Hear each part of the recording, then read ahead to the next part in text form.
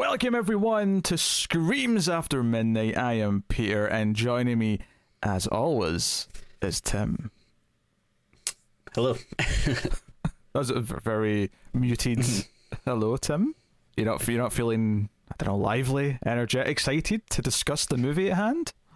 I feel a little itchy, a little tasty.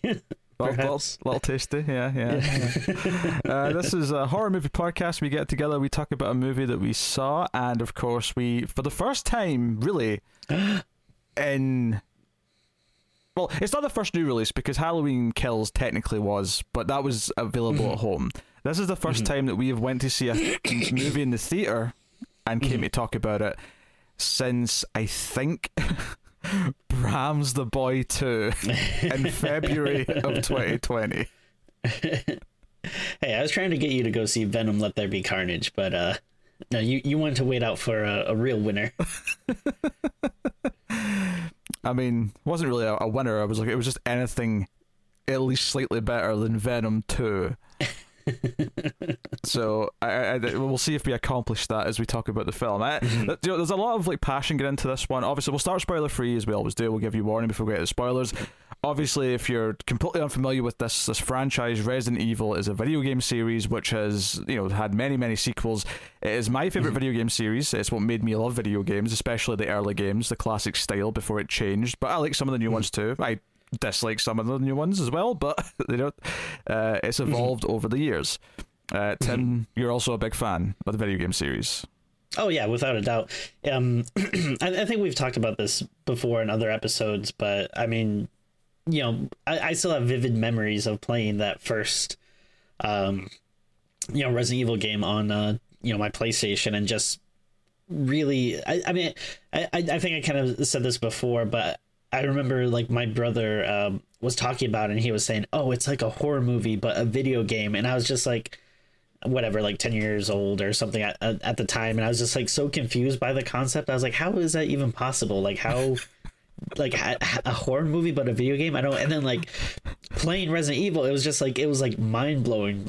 Holy shit! I can't believe they can do this. And obviously going back now, those first games are a little cheesy and stuff, but I think they still are a ton of fun, and I do kind of like that there is some cheesiness to the franchise. But I mean, like you said, I played every main game in the series, and some of the one-offs, but I haven't played everything. I haven't played the light gun games and that kind of stuff. But no one's counting those, Tim. No one's counting those. And one day we'll finish 6, and we'll have officially beaten all the main entries. That's true. Because 6 is terrible, but so not only big fans of the games, right? We are well versed. We are kind of the target audience that is going to get Easter eggs and references and things like that. This is one of the few times where I've went to a movie and every little thing it did to nod towards the source material, I think I got them all. Maybe there's some really obscure ones that I didn't get, but I feel like I got them all. And then the other thing that's important here, you just turn to the old lady sitting next to you and be like, oh yeah, you see, because in the video games. But the other thing we have to also point out here, and this is important for context, is that as a fan base, the Resident Evil fan base, this is not the first dance we've had with a movie based on the series. In fact, oh God. We had a decade and a half saga of 6 films whose entire purpose seemed to be F you to everyone who cares about Resident Evil. Right? That was what it felt like. And I didn't see all of them when they first came out, because I hated the ones that I did see, but I eventually watched them on stream, and I know that one day we're going to have to do them, right? I know it's going to happen, right? One day we're going to have to go through those 6 dreadful films and talk about them. Dear Lord. So there was a lot of weird things going into this, right? I did not have super high expectations. I thought the trailer, whilst it had a lot of fan service moments in it, I didn't necessarily think it looked like a great movie per se. I was very mixed on it. But the one thing it did have going for it is that all the set photos showed off locations that made effort to have them look like the video game, and obviously the cast are all characters from the games, but there was also that weird other thing of we're smashing the first and the second game into one story, which was a concern, and we'll talk about that obviously. there was a lot going into this. There was a lot of baggage going into this. And I wouldn't say I was excited at all. I wouldn't say that I was dreading it either. I would say that I went in completely like not sure how to feel. Like just I wouldn't even say apathetic. It's not that I didn't care. I just didn't know how to feel about it. So I sat down. Did you ask the guy that took your ticket? Do you say, how should I feel? No, I did not. I did not take him for a big fan of Resident Evil. Just it was a hunch, hunch on my part. Although just before we actually get into the movie proper, so there's a bunch of trailers. Some of them are Matrix and all that stuff. But well, just kind of jump on that real quick. So this was my. I would say second time like going to the movies in like 2 years. Technically it's the third movie I've seen because there was like one day where I did like a double feature, but one of them was like a festival screening thing, so it wasn't like a proper big movie theater experience. So Jesus, just going back to the movies though, I forgot how many goddamn trailers they put in front of this thing. Like I was generally getting pissed at the the amount of time. old man Tim here. Honestly, it's like I like trailers, but like when you get into like the 15-20 minute mark, because then you also have like the dumb commercials and you have Nicole Kidman coming on the screen telling you like it's great to be back at the movies. Like I was getting furious. You ignorant American slut. Right, let me tell you. Right, let me tell you that since I was a kid in the UK, it's always been 20 minutes of ads and then 10 minutes of trailers. It's always half an hour. The time it says on your ticket and the show time is 30 minutes before the movie starts, without fail. And it's been that way for 25 years. I mean, I'm not saying that it wasn't like that for us, but I mean, it's just been so long since I've been to the theaters that I forgot. Because we only ever get 4 or 5 trailers, like, and it's usually 4. Like you can almost like time it, like just as you're watching, like, okay, that was the 4th one. It's time for that. They always put one last ad that they obviously charge more for from the companies to put like right before the movie, and then it's movie time. Like, they always do that. But anyway, the point I was getting at before that wild the tangent into the movie going experience and old man Tim yelling at the clouds is. There was a trailer for a movie I didn't know about, and partly because I've not been paying attention to trailers, and it was this awful looking horror movie about a woman like being accepted into like the Exorcist training or something called The Devil's Light, I think it was. And as I was watching it, I was like, oh, this looks terrible, and I had this sinking feeling like, oh no, like, movies are back in theaters and Screams After Midnight's back. I'm going to have to see this. I had this sinking feeling. I'm like, no, I'm going to have to come and watch this. And I had this just feeling of dread inside me. That's funny. I don't think I got that one. I don't think I've heard of it. I'll have to check it out. I think it was The Devil. It was something like that. Like I said, I'd never heard of it before, so, and it's not like it left a great impression. But Colin Salmon was in it, I think, who funnily enough was in the first Resident Evil movie, the original one back in 2002. So weird connection there, just to wrap it all back into context. Oh yeah. So yes. So basic premise of Resident Evil 1, and this is the video game I'm talking about here, just to sort of put in perspective what's from 1 and what's from 2, without spoilers. Give us a director's cut. 1 is a team called STARS from the police department are sent to the Arklay Mountains, and they end up in a mansion, the Spencer Estate, which is filled with zombies and other nasty things, and they eventually find like a lab that's responsible for everything, and blah blah blah, right? So it's the STARS team in the mansion. It's Jill and Chris as the main characters, Wesker as well, and Barry Burton, who, need I mention, Richard made this movie. Richard's in this thing. Brad Vickers is in this movie, but Barry Burton, the best character in the entire Resident Evil franchise, did not make the cut, you bastards. It's extremely weird that there is so much fan service in this movie, and yet no Barry, no Rebecca. There are too many characters. This is the problem with having 1 and 2 together, is that you've got all these characters from 2 as well. So no, it's. I mean, yeah, we were concerned with the trailer, and I don't want to spoil too much about my thoughts, but yeah, I still think that's not a good idea. So that's the first game. The second game is that Chris from the first game, his sister Claire comes looking for him about a month or two later, and runs into a rookie cop named Leon Kennedy, and they end up trapped in the police station, which is filled with zombies and other nasty things. And that's also where William Birkin and that plot line comes from. That's like the plot of Resident Evil 2. So this movie smashes those things together. It has them all happen on one night. So we'll talk about that choice later. Yeah, and also there's well, I guess maybe a little bit of sprinkling of the the first game remake, some stuff from there. Oh yeah, when I said one, I was kind of including the remake, and okay. But you're right. Yeah, there's something specifically from the remake that's in here as well. Which, again, we'll talk about how that's implemented. There's a lot of talk about how they've implemented things from the games. I think that's going to come up. Yeah. So this one maybe more than other reviewers is going to be a little leaning towards the perspective of people who know the games. Although we'll try and give our objective sort of movie critiques as well, and so on and so on. Well, Tim won't, but I'll try. I care about the integrity of the show for everyone. Thank you very much. Me. So, without anything else said, it's time to ask Tim the question. Tim, what did you think of Resident Evil? Welcome to Raccoon City.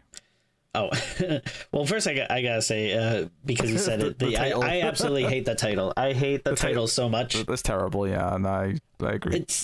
It's just so dumb. Like, it's I mean, there's so many like movies that just use the same title. Like, there's like 3 Black Christmases, there's like 3 Halloweens. It wouldn't have been an amazing title, but Resident Evil Raccoon City would have been better than Welcome to totally Raccoon City. Yeah.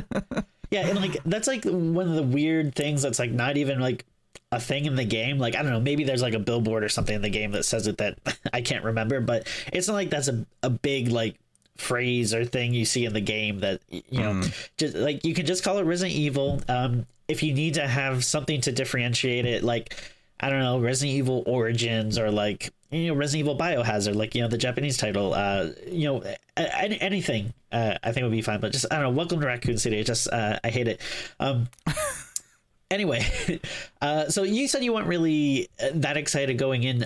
Surprisingly, I actually was really excited for this for a couple of reasons. One, I saw this right before Thanksgiving, and I was just really happy to have 4 days off of work. Sure. And then I was just also happy to be going to the theater again. Like, I did go see, like I said, Venom 2 earlier this year, which was a lot of fun. But that was still like I guess that was only about 1 month ago. But I was craving the movie experience, and I was a little nervous going in because I'm vaccinated and everything, and I know stuff is like safer now, but I still had a little bit of concern. But luckily, surprise, surprise, the theater was not packed, even though it technically was opening day. Even though like there are some people that they did like really early screenings for this, because like I saw like people online that were talking about it on like Monday and Tuesday and stuff. Yeah, which that was surprising. They're preview screenings, I think, for like a day or two. But so anyway, though, I was excited just to be going to the movies, but also I feel like I'd been seeing the trailer a lot, and I didn't have high expectations from the trailer, but what I thought was we would get a movie that was kind of cheap, kind of cheesy, but was going to be a lot of fun. I wasn't expecting a great movie. I wasn't expecting to come out of it and be like, wow, this is the best video game movie ever. They really did justice to the games. I was expecting to be like, oh, you know what? That was like, whatever, an hour, 40, 50 minutes of, just a lot of fun, some cheesiness, some stuff to laugh at, some references I got. Did it succeed in that front? Maybe a little. I'm still a little confused, I'm not sure, even though it's been like a little over a week for me. I don't know if I've like totally parsed my feelings out. I don't think it's a good movie, but there were parts where I was entertained. There was definitely cheesy stuff that I laughed at. Sometimes I was laughing at stuff because I was like, oh, I recognize that from the game. Sometimes I was laughing at something because it was like so wildly different from the game, or like just so kind of dumb and cheesy. There was definitely stuff that like made me mad. Because I was just like, like why are you putting this like dumb song in here? Like, there's definitely some weird. It's very strange because there's some stuff that feels like it is so dedicated to trying to get the games right, like, to the point where it's like, all right, you didn't need to make like the set look exactly like the police station and stuff. Like some stuff like looks like really close to the game, or at least my memories of it. But then there's some stuff that's just like, characters acting like wildly, different than your kind of expectations for the game. And also it did kind of remind me of the 2019 Hellboy, where it's like, oh, this is an R-rated movie, so we should say the F word like every other line, right? Like, I don't know, it feels weird to like I think like in later games of Resident Evil, like they swear and stuff, but I don't know, it still feels weird kind of seeing the more classic like 1 and 2 characters just saying like, I don't know, F this. I feel like the 2 and 3 remakes did have a lot of swearing. Like, Claire and Jill had some, they weren't afraid to drop some F-bombs in those 2 games. Yeah. So I guess like in summary, I would say there is some stuff that's kind of fun here. There are parts that I laughed. There's a lot of stuff that's wrong with it. There was some genuine stuff that I was like, oh, I like this. I think in particular, a lot of the zombie stuff, I was like, oh, this is not that bad. But then I think some of the other monsters are just like, oof, I don't think really had the best budget to pull this off. But then again, there was stuff that I'm like, well, at least they are trying to kind of do this. But yeah, then there are just some weird choices, and this is something that is really hard to separate the fan side of myself from. I don't know, but yeah, I mean, overall, I think it's a really, really weird mixed bag that attempts some cool things, but isn't really successful, and makes weird, baffling choices that don't work, but I guess in some ways are kind of entertaining. And even despite that, though, I will take this over all 6 movies of the previous franchise any day of the week. Yeah, I guess I'll start with that. Yes, I will take this over those 6 previous films without even thinking about it for a split second. Like, it's not even like those movies just felt insulting. So I also had a very conflicted sense when I left the theater and I was thinking about this movie.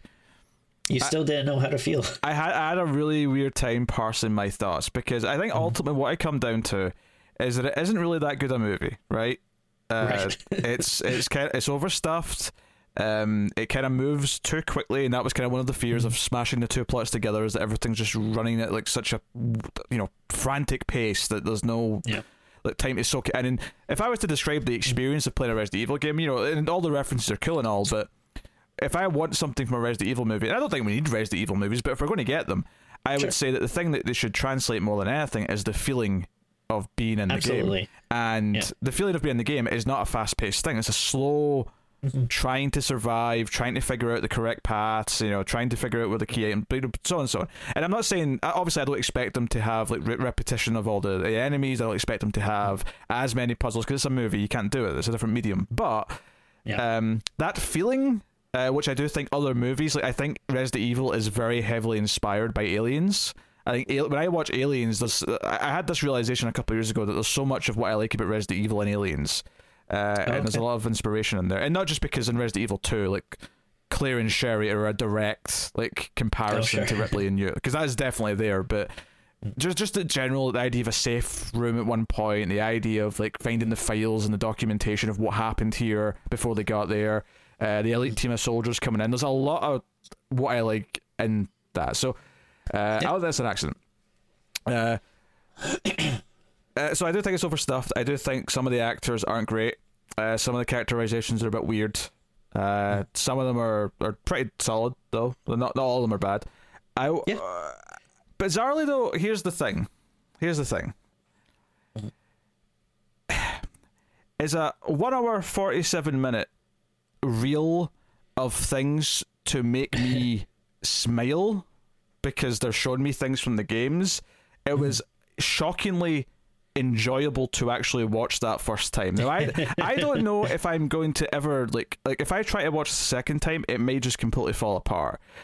But I have to admit, there was certain things that they started referencing very early on, and then it happened all the way throughout the film. And before people say it, I know that I have complained ad nauseum about other franchises doing this a lot recently. I know that I've complained about, hey, you recognize this thing, hey, remember this from the last movie?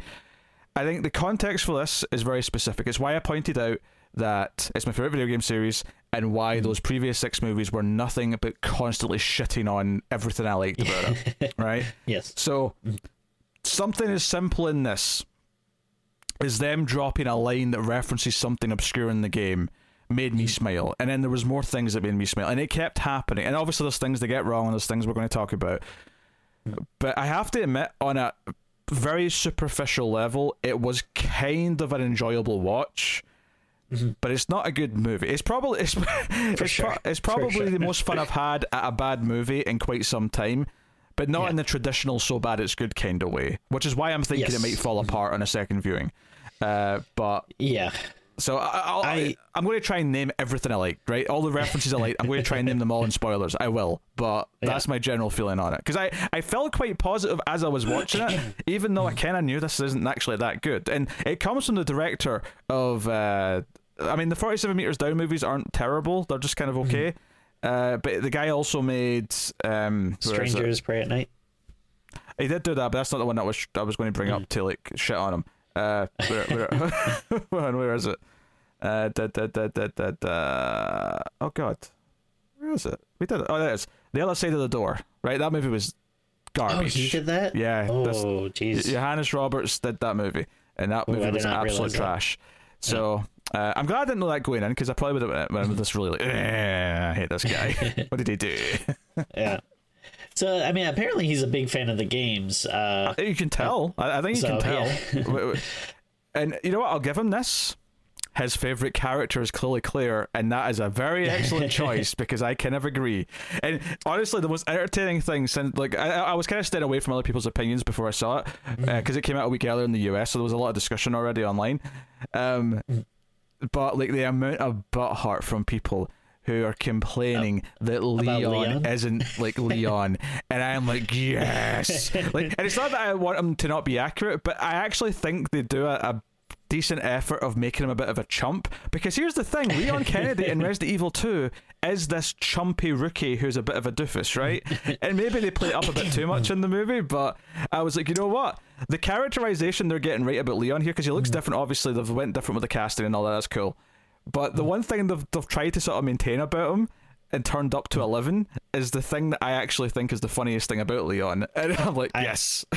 I totally agree, and I'm actually a Leon fan. I mean, I don't think there's many characters in the series that like I don't like, Steve. But sure, yeah. I mean, I guess no one likes him, but I mean, obviously this doesn't apply to any characters from like 6. Of course, oh yeah, like Jake and like whoever.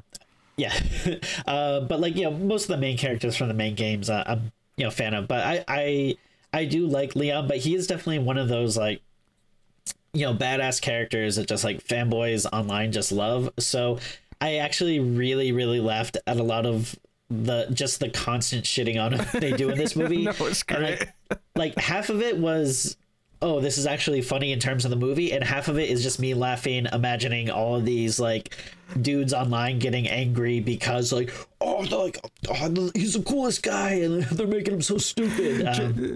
I don't like. I mean, maybe he had a bit of a fan base after the original 2, but it's 4. Like, because 4 was such a good game and people like it so much, and people like it more than the originals. I don't, obviously, and I don't think you do either. Like, we both love 4. 4's a fantastic video game, but I kind of hold a grudge because it took away my classic style of Resident Evil.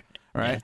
Yeah. But I think after 4 though, like the fan base for Leon just it's like, no, Leon's like, you know, the guy, like you got cool hair, you got a cool jacket, we all want to be Leon. And you know what they basically do in this movie? You know, sure, this is a reference you'll probably get, but like they basically like turn him into like Jerry from Parks and Rec. He's just like the one guy that like everyone just hates. Damn it, Leon.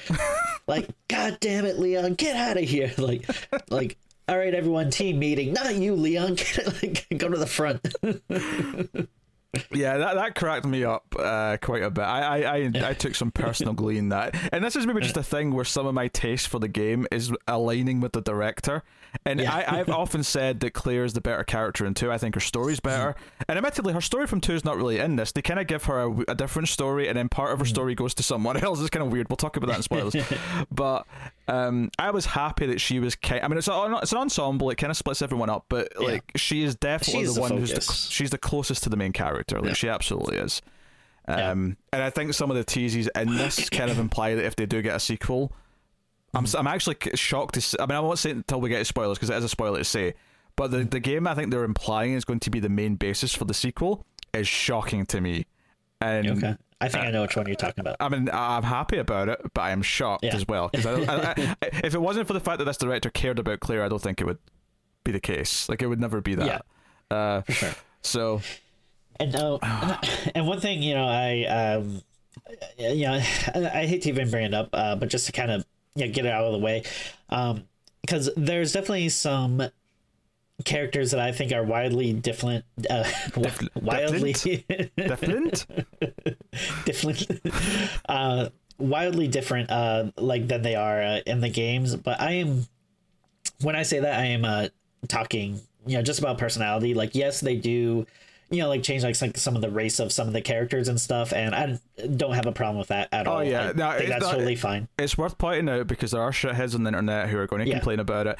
And here's the thing: Resident Evil, the main cast, by and large, in all the classic games, are all white. So they're white as hell. Yeah. So quite frankly, like it could use a little bit of a shake-up. Yeah. There's absolutely. Totally. I like the main examples I think we have off the top of my head are Leon, who's now Hispanic, and Jill, who is the actress who I like quite. I wasn't really into Killjoys that much, but she was on that show and she was quite good. She was easily the best part of that show. Yeah. So, but and Jill's character does feel a bit different personality wise, though. It's definitely, I mean, I believe it's I believe at one point Wesker says, "You're a freak, Valentine," which. In this movie she kind of is. She's kind of like a crazy badass gun nut, as opposed to the master of unlocking. They've kind of given her Barry's like. Oh, that's I can see that. A Barry, they give her a bit of Barry's character, and what's funny is that, and this is not like a big plot point because it never comes back up later really. But early on in the film, you see Claire pick a lock, and Chris points out like, who can even pick a lock like that? And I thought, wait, why is Claire the master of unlocking? What are you doing? What are you doing? I mean, and I'm really surprised that he didn't just outright say that, because we did get another joke to a pretty infamous line earlier in the film. Let's not spoil it. Yeah, I would say it, but I was really surprised they never actually said that. Yeah, I really thought they were going to, or if anything, I thought maybe they're doing this to set up later on, like her and Jill are going to Claire's going to try and pick a lock later that's harder, and she's not going to be able to, and then Jill's going to come in and go, but wait, I'm the master of unlocking. Yeah. So yeah, it plays with it kind of swaps some stories around. It's kind of weird that a lot of Claire's plot is actually more tied to something from Resident Evil 1 rather than Resident Evil 2, which is kind of surreal. But it's like at least a lot of the things that are in here are at least trying to be like things from I think just to get a couple of things that I don't think are spoiler out of the way, like just simple things like the shotgun they have at the police station is actually, at least it looks to my eyes, the same shotgun that they actually have in Resident Evil 2. And I noticed that like when you see the box of ammo, it is the same green box that's in the Resident Evil 2 remake, at least. Okay. There's little like details like that that's just kind of nice to see. And you'd probably pick up on this a little better than me, but did they use like some of the actual music from the game? I couldn't quite tell, but there were like scenes where I was like, oh, is this kind of like the save room music? I don't think so, because I'll be honest, if they use save room music at any point in this movie, I'd have given it a 10. Right? I would have marked out hard for music from the games popping up, even if it was like a mix of it or something, a new version. I don't know, I think like at the time when I was watching it, there's kind of stuff that I felt like I couldn't tell, like, all right, is this music from the game, or are they kind of trying to, what's the word, like trying to get something that kind of has that same feeling across. If there was any, I didn't notice it, so I don't think it was super like. I mean, I'm sure if someone does a comparison, like. Because I was kind of expecting it to be. I thought like at least the end credits theme might be like like do do do do do do as the credits play or something. It never was, but they give us something. It'd have been a nice time for it if they were if they were tempted. Yeah. So fan stuff aside, like just looking at this as an actual movie, it really is baffling why they wanted to do this. Merging of the two games. Like if I had to guess, I wonder if it is something like Resident Evil 2 just maybe has more like popular characters. So like there's some studio exec like, oh, this Leon guy's popular, we gotta have him in, and then like, all right, well, if we do that, we're gonna have to like do both stories or something like that. I don't know, but I think that's probably, as a film, that's probably what makes it suffer the most, is you're smashing so many characters and stories together that it really is just constantly jumping around and not letting stuff breathe, and just really bombarding the audience with like information, because they really want to give you like the information from the game. Like characters are constantly talking, revealing stuff and using each other's names. Like you can tell they really want people to know these are the characters from the games, because they're just constantly like saying everyone's name all the time. I think there's probably a few reasons for this. I think one of them might be that they wanted to, like, maybe they've got in mind a trilogy and they want the first one to be like the first set of games, the second game to second movie to be like another couple of games, and then so on. I think one of the reasons might be though is that they don't trust the idea, because we all accept this in video games and we were all cool with it back in the day, but I don't think they trust the idea of switching to new characters for the second movie. And it's not that they're getting rid of them, and it's not that they're getting rid of like Jill and Chris if they're when we go to Resident Evil 2, because we all know Jill's going to be the main character in 3 and Chris is going to be back for Code Veronica. We know that as fans of the games. But I think they might worry that a movie audience would say, wait, why have we switched characters? Like, is this like a sequel? Because a lot of movies do that, where they'll just get rid of characters because they just can't get the actors back or something. That makes sense. And I wonder if like that was part of it. It's like, no, we have to introduce the main characters from 1 and 2 together so they all feel equally important. And they all feel like... So I think that may be part of it. Maybe part of it see that, is also just this idea. Because not only is it 1 and 2 smashed together, it also goes out of its way to make sure that 3 can't happen. Right. At least not in the same way it does in the game anyway. Yeah, I mean, that's what I think is kind of so strange about it, because IP is so big nowadays, and everyone wants to have a big successful franchise that the studio can just make more and more movies about. So it's strange to me that I'm sure the idea behind this was, hey, this is a popular franchise, let's make movies about it. Maybe if they're successful, we can have like a string of movies, but then like you're automatically like limiting the amount of stories you can base it off of. You're burning the first 3 games in one movie, and there's not really anything from 3 in it, really. But it actively stops it from happening, at least in the same way. You can't do it. So it's kind of a weird choice. I maybe it's just this assumption that the last franchise got 6 movies, we can't really assume we're going to get that, so let's just condense everything down so we can do everything in like 3 movies, and hopefully that'll happen. And also, I mean, not like that they would, I doubt that they would ever want to do this, but it also, I feel like you can't really do 0 now either, but I mean, they probably wouldn't do that anyway. Oh, they would do it anyway, I think. But just they didn't even bother putting Rebecca on the Stars team. So I don't expect it to materialize. And it is a little bit frustrating that if we like how long will it be now before someone else is allowed to just do an adaptation of the first game? Yeah, like like I know we sort of like turn around and do reboots quite quickly, comparatively speaking, but even then though, let's say this has not done it well enough for a sequel, I don't think they'll do an adaptation of the first game next chance. Like they'll probably jump straight to doing like a movie based on 7, because they were talking about that, or 4. Like they'll jump ahead to something else. Like, so it's almost just lucky that, like, as much as he's not that great a director, it's kind of lucky they got someone who actually seems to care about those early games, because a lot of people don't, which is a shame. For sure. And then Are we still getting that Netflix live action series or whatever? Yeah. But that is like so far removed from do you know the premise of that is like it's two timelines and it's like Wesker, but the Wesker children in the future. Oh god, that's right. It's like this weird like concept. Because if I'm going to credit this with some things, like as much as I don't necessarily like the idea of 1 and 2 both happening in the same night, I do appreciate that the entire movie takes place over one night, right? And it even does a thing with it constantly tells you the time, and it gives you this really good sense of okay, it's the progression of the night, the things getting worse. You know, I like that. Yeah. And they even like went back to the actual date. Like this takes place in it's 98, right? Yeah, 98. Yeah. So, which is cool. Like I'm okay with that. I don't think Resident Evil needs to be a period piece. Although, admittedly, maybe if they all have like phones on them, it's a bit harder to tell the story. So maybe that's partly why you do it that way. But sure. It's so funny that with the first Resident Evil movie came out in 2002. So it'd only been 4 years removed from 1998 when that first movie came out, and now it's like 23 years since 1998. Wow, I never thought about that. So, there was a moment actually because Claire like has a video to show Chris, and she pulls out a VHS, and I went, wait, he just has a VCR in his house? Oh, it's 1998.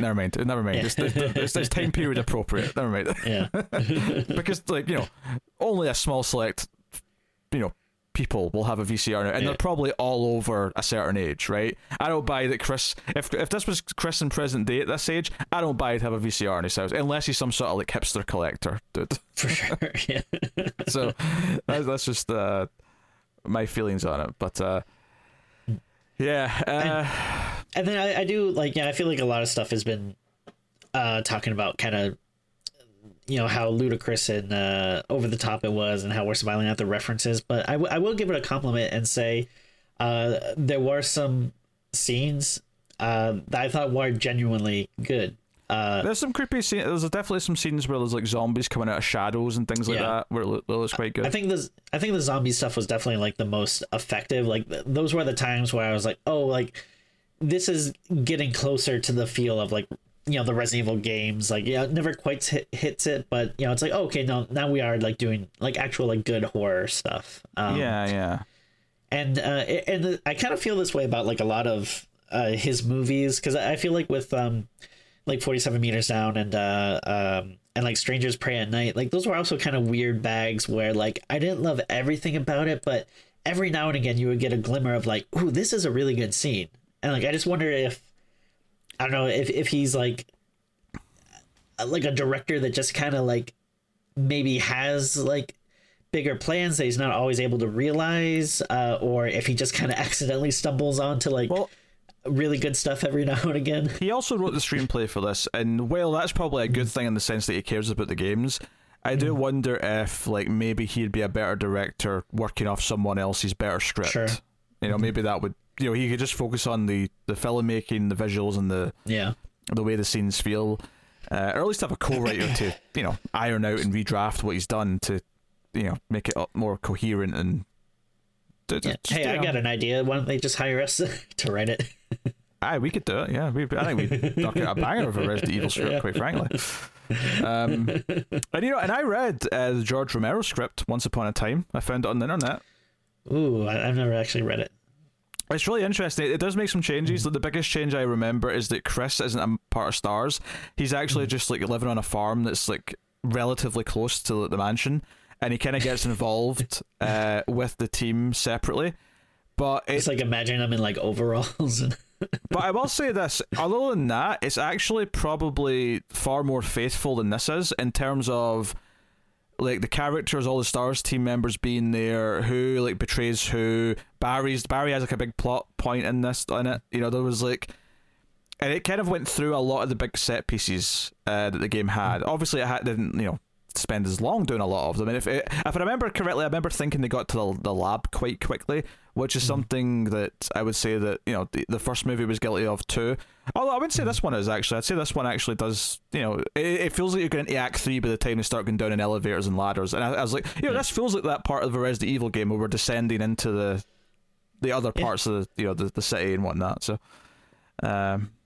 jeez, is there anything more disappointing than like having a movie that's supposed to be done by George Romero and then it ends up being Paul Wes Anderson. I know you could swap out George Romero's name for like hundreds of other names, and the statement would be just as equal, if not stronger, depending on the name. I love Romero, but yeah. But yeah, he wrote a script for Resident Evil, and it was very, like I say, there was that one big change with Chris, but and I think that was to give some conflict that there was an outsider who was there with them, and I think maybe the other thing was that they kind of stuck together as a team pretty much all the time, as opposed to like being on their own, which is obviously a big part of Resident Evil, is that you're wandering around on your own. But hey, yeah, maybe I'll read it again someday and like do a full like. I'd actually be interested in checking that out. Yeah. So probably time for spoilers, I imagine. And get into the juicy stuff. So full spoilers. Once again entered the world of spoiler horror. Oh dear, yeah. So spoilers from this point on for Resident Evil: Welcome to Raccoon City. First thing to talk about, because it opens with a flashback, and it's the orphanage, which they actually make the outside of the orphanage look like the orphanage from the Resident Evil 2 remake, which was kind of neat. That was one of the set photos we saw some time ago, and they do a thing here where Claire and Chris are actually at this orphanage, and if I remember correctly in the games, I do think there is like their backstory is that their parents were gone at a young age. Like I think that was a thing in the games. I don't think that's completely out of nowhere. Obviously, them being at this orphanage specifically, while Birkin was like taking kids, is a new thing. But and the idea that Chris is like this is one of these things where you can tell it's a bit rushed and too condensed, because they set up this thing where Chris is like Mr. Umbrella, is like, no, Umbrella like paid for my education, and like I love William Birkin, they're all great. It feels like they barely do anything with that, other than the fact that he tells them to like F off maybe like later on when he's like fighting him. Like that's it. Like there's no real big arc for him to go through where he realizes that the people he thought he could trust like try to experiment on his sister and try to whatever. But yeah,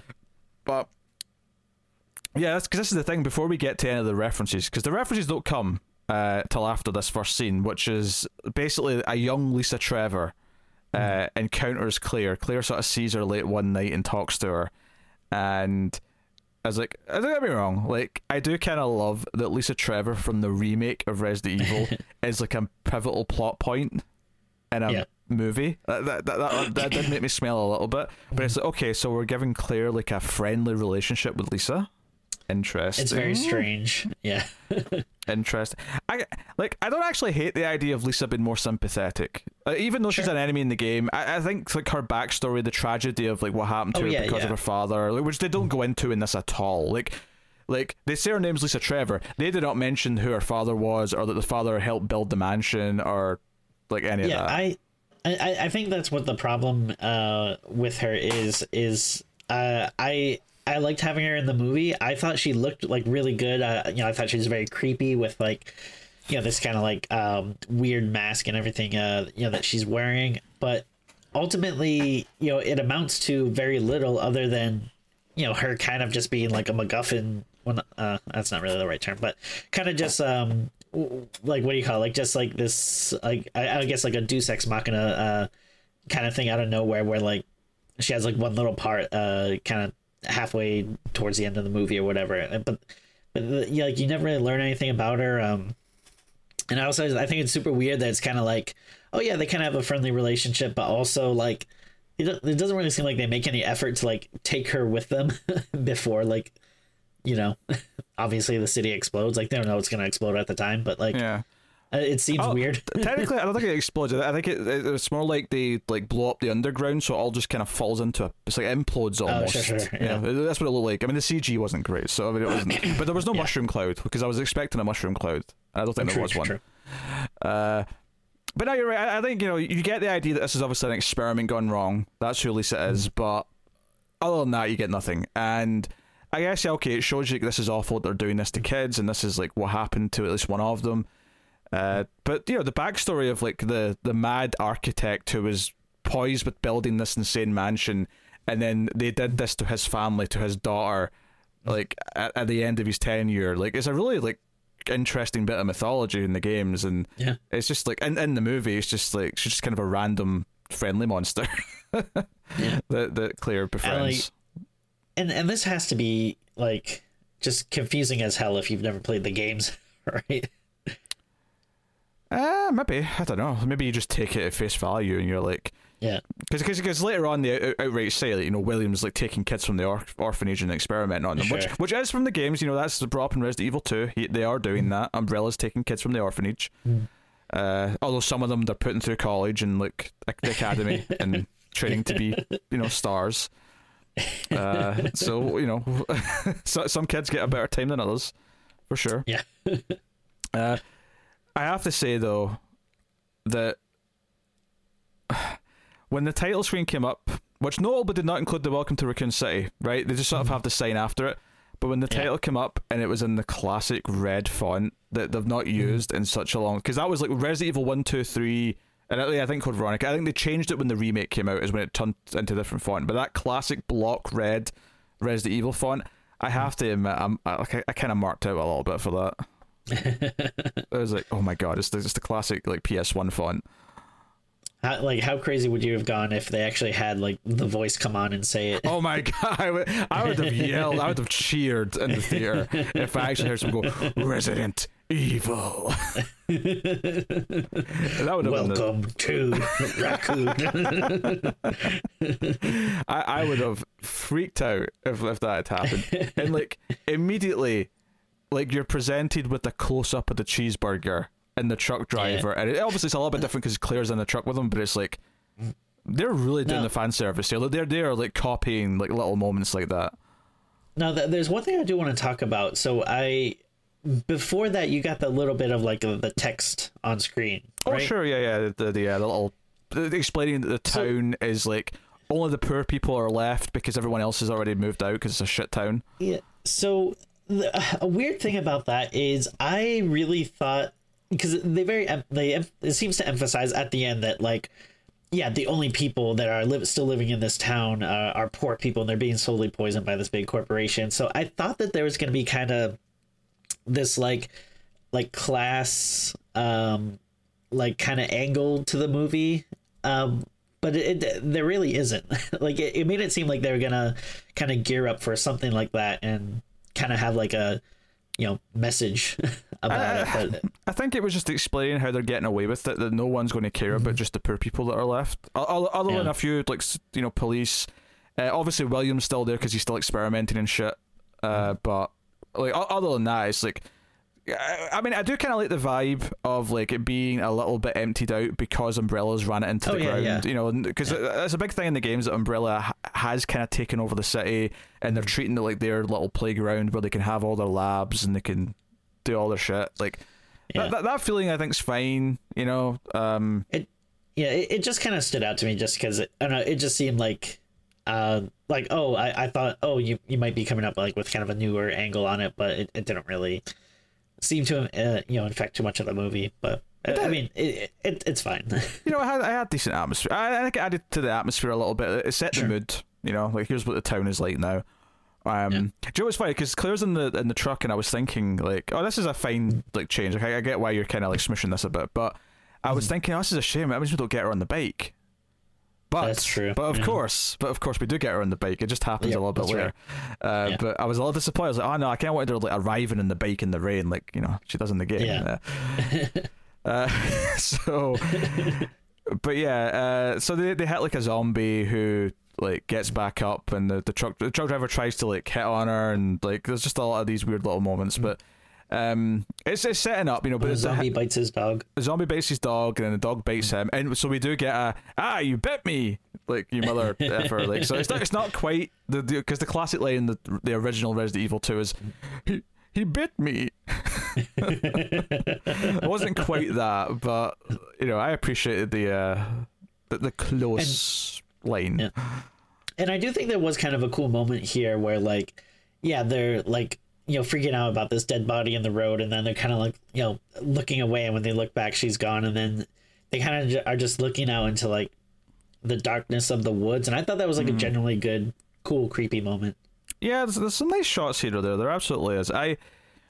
Yeah, because they do this thing in this movie where obviously it does spread through biting, obviously directly, but most of the city is actually infected because of the water supply, and I think this is just a plot device because they want it all to sort of like happen in one night. So because if that makes sense. Because if it was spreading like person to person, you know, because in the games there's like a month or 2 months between 1 and 2, so it makes sense that it's taken time to like spread through the population and it's built up and then sort of crescendoed. Whereas here it's like, oh no, everything's just kind of happening now. Like everyone's kind of turning properly over the 1 or 2 days, and that's why it's like this night is everything's going down.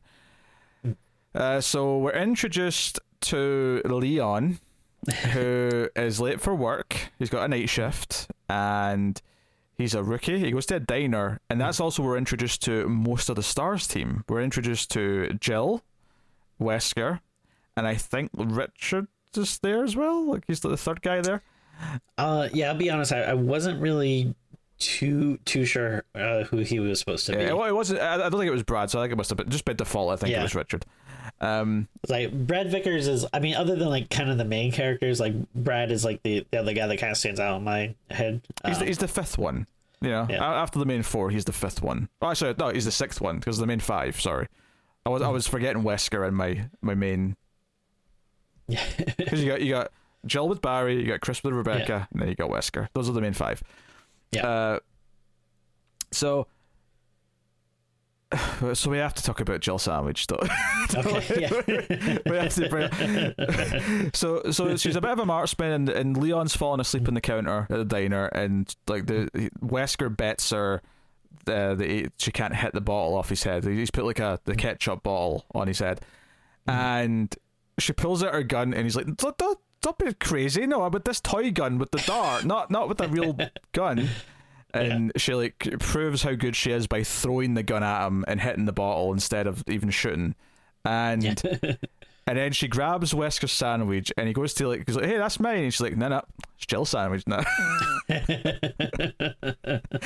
it's a stupid line, but I'm not going to lie, it made me laugh. No, I mean 100%. Like, yeah.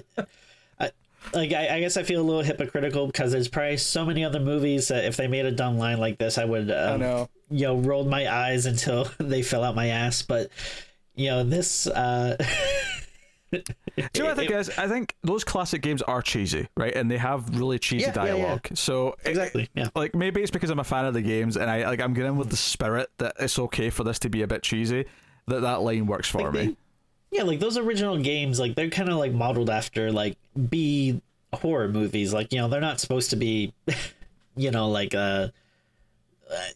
these huge, serious, epic kind of things. Like, which later, like we got more entries that did take itself more seriously and stuff. Which I do like, but yeah, there is kind of like a cheesiness, B level quality to these originals that I like that I felt in this movie a little bit. Yeah, the one thing that interests here, because Jill comes up and because a couple of cops come in who it turns out later are Bravo team, even though just like regular cops, but sure, whatever. They're going up to the Spencer estate because someone's reported a mysterious body or something. And they kind of like just give Leon shit because he's like, he apparently shot a partner in the ass by accident. That's right. And they give him hell for it, they make fun of him, and they leave. And Jill comes up and says hello, is a bit more friendly.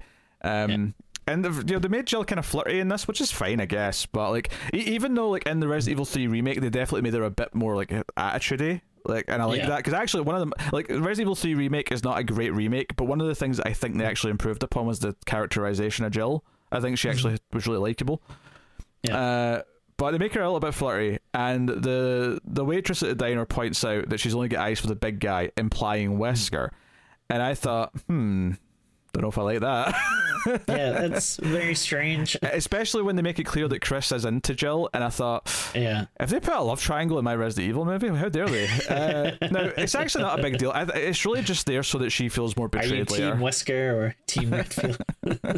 It's just there to make the betrayal a bit more personal, because it's clearly... Sure. I mean, it doesn't even necessarily go out of its way to say she's in love with him or anything. It's just like, maybe she's got the hots for him, like, at least to a third party person, that's kind of what it looks like.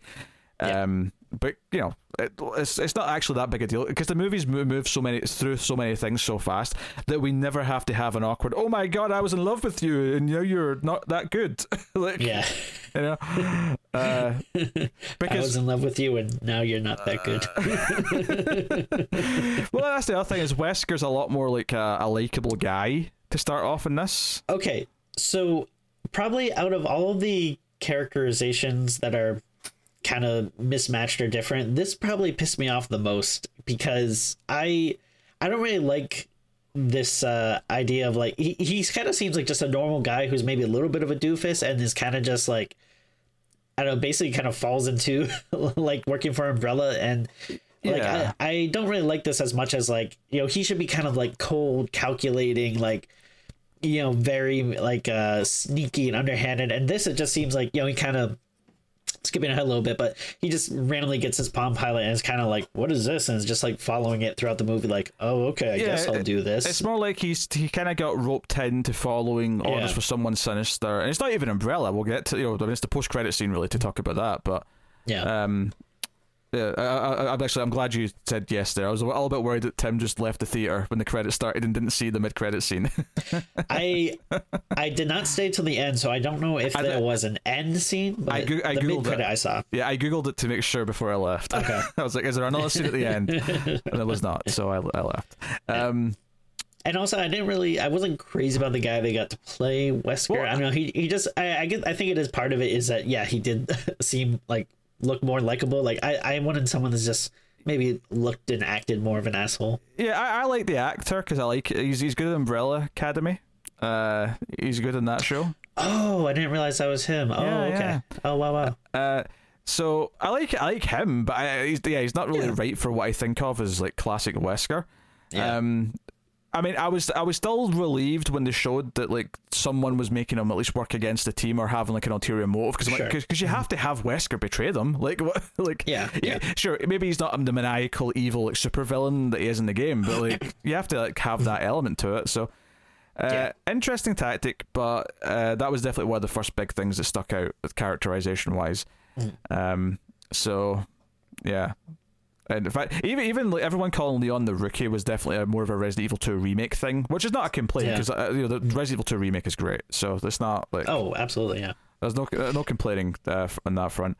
And I will say since we're kind of talking about all these people now, I do feel like Chris was pretty spot on, like as far as like how I think of the characters from the game. Yeah, he's not. I think Chris and Claire are the ones that are probably. Even though Claire's story gets swapped around a bit, like I think Claire and Chris feel the most like just like the game, as opposed to. I agree with that. Yeah, you know, whereas the others, I feel like they're a little bit, you know, remixed a little to make it fresh or just to serve the plot they want to do instead, or whatever. So, actually, the next time we see the Stars team is when Chief Irons comes in, who's Donald Logue, who's an actor I like, comes in.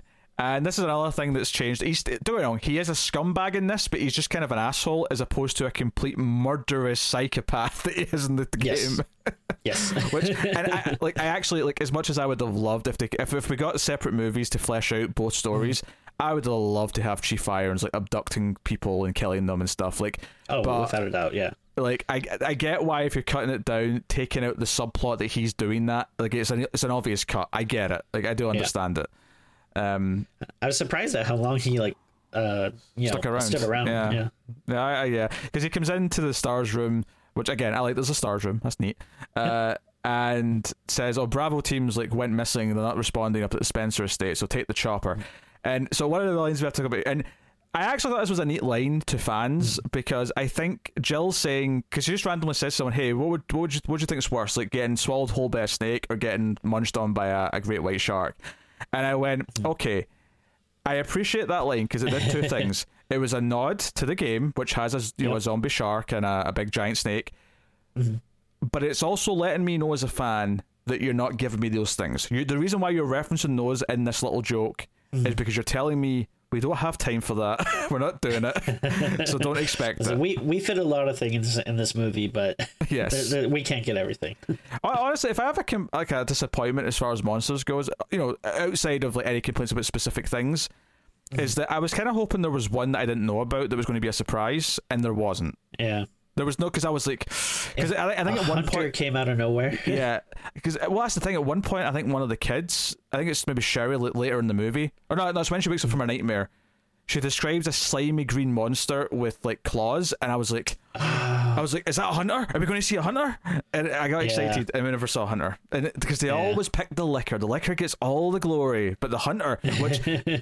Yeah, the hunter first showing Hunters up. are great. Yeah, when the hunter first shows up in Resident Evil 1, it is like legitimately maybe the most oh shit moment I've ever had in a video game is when those hunters first showed up.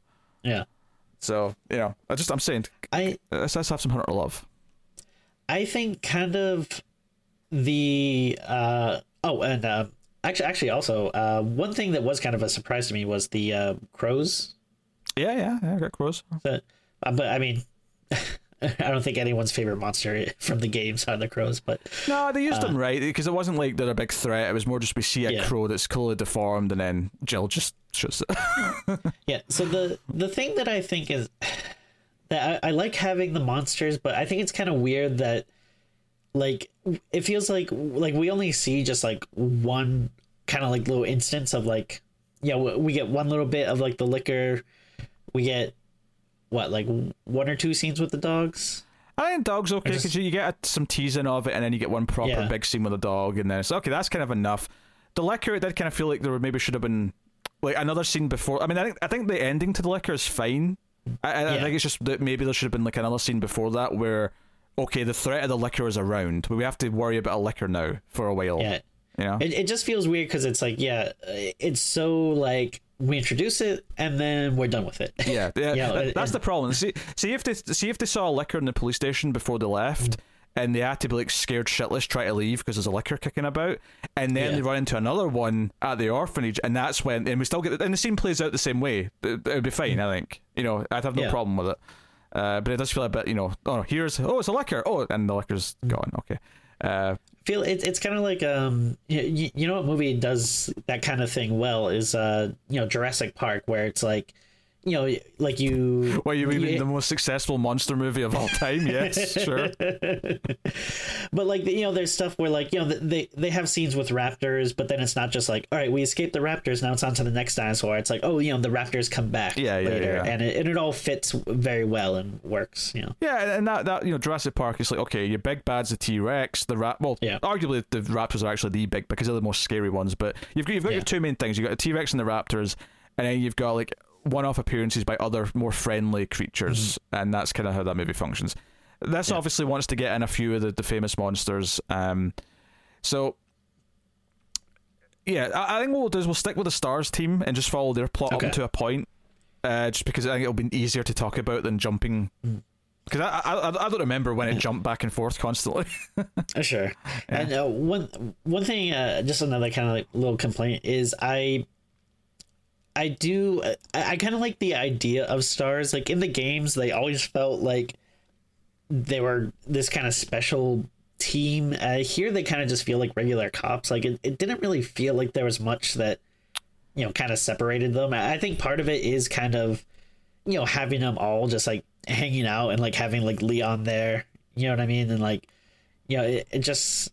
I don't know. It just all felt like you're just like regular cops. Whereas like when you're playing the game, it seems like, oh no, there's like something that are different about them. Like, these are the people that you bring into. I think it's kind of there, and that they've got their own little office, and like Irons comes to them as a team and getting the. I don't imagine the regular cops go out in the chopper. Like, so I get what you're saying, but it's like. I think that's just another example of it being smooshed into one night, and they're trying to sell this idea that most of the cops have left, and it's just kind of them and like a few, uniforms, and that's it. So, because there's a joke about, we still have a chopper. I thought that got lost in the budget cuts. So, so like, it's fine. But yeah, they're sent out to the Arklay Mountains. They're sent out to like find what happened to. It almost felt like they just wanted to say go and find out what happened to Bravo team, because that's, and I will say. The shots of like the light of the helicopter hitting the trees as they're looking over the forest before they land, it feels like the start of the first game. It gave me the oogity boogity goosebumps. I was into that vibe. And of course, there's like a moment for Wesker when he gets the beeper tells him to like tonight's the night, and he finds this little what did you call it? A Palm Pilot. A Palm Pilot. Yes. Tim's a little older than I am, so he remembers these weird gadgets. Hey, it's not like I had one, but but do you know what's funny though is as soon as I saw this thing and I'm like, okay, so I don't expect them to be reading notes like you do in the games because it's a visual medium, but we do have like Claire shows Chris a video. There's a film reel to watch later on, which we'll definitely talk about. But you have this little Palm Pilot and he's reading some info on it. And I thought, okay, this is kind of like them finding a file in the game. That's kind of neat. And I had the thought, I'm like, I hope there's a map on it. All right, because I'm like, that's such a mechanic in the game. That's what everyone does when you're first playing a Resident Evil game. Before you know the actual layout at the back of your hand, you look at that map constantly. So I did like it a lot when they got to the mansion and he whips out the map and it looks like it's not the same layout as the map in the game, obviously, because it has to match what they're seeing. But the design of it looks like the map in the game, and I kind of appreciate that. So I like little touches like that. One scene that actually did kind of remind me of something kind of along those lines is when Claire first like breaks into Chris's house. There's like a scene where she picks up like a picture of him. I think she kind of says something to herself like oh, still got the hots for Jill, or like something along those lines.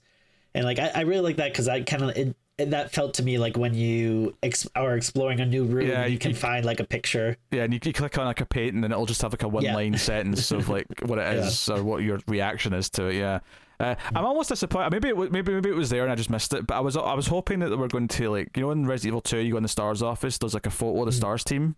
Yes, I was hoping you'd see that somewhere in the background. And I didn't notice it. That'd be cool. But it seems like exactly the sort of Easter egg they would put in. Is that photo, or maybe the skimpy one of Rebecca in the basketball outfit that Wesker's Wesker's got on his desk. That should have been the end. If they were going to do a scene at the very end of the credits, it should have been Wesker opening his drawer and just look at this photo of Rebecca and be like, "Sweet girl, soon." Another thing I will really give them a lot of props for is the I think like the sets of like the police station and the mansion, like they really look like the game to me. Like the main halls do, like the rest of it doesn't really that much, but the main hall when you've down to the red carpet in the middle of the foyer of the mansion, the way it sort of like the way the camera sort of looks at the mansion, treats it like a sense of spectacle before they go in. Them going in and saying, and Wesker even saying we should split up, we can cover more ground. I'm like, oh, that's basically a line from the original Resident Evil. Like he says that's his reasoning. And they split up into two pairs, and I did love that they had like obviously the layout. They don't want to build an entire like set that mimics the layout of the mansion, but I appreciated things like the birdcage, the stuffed owls, the suits of armor, like all these little like textual things that are in the game that like we're not going to do puzzles with the suits of armor, we're not going to do a puzzle with the owls, but these things are here. That's kind of neat. And it in a way it's kind of a bummer because we.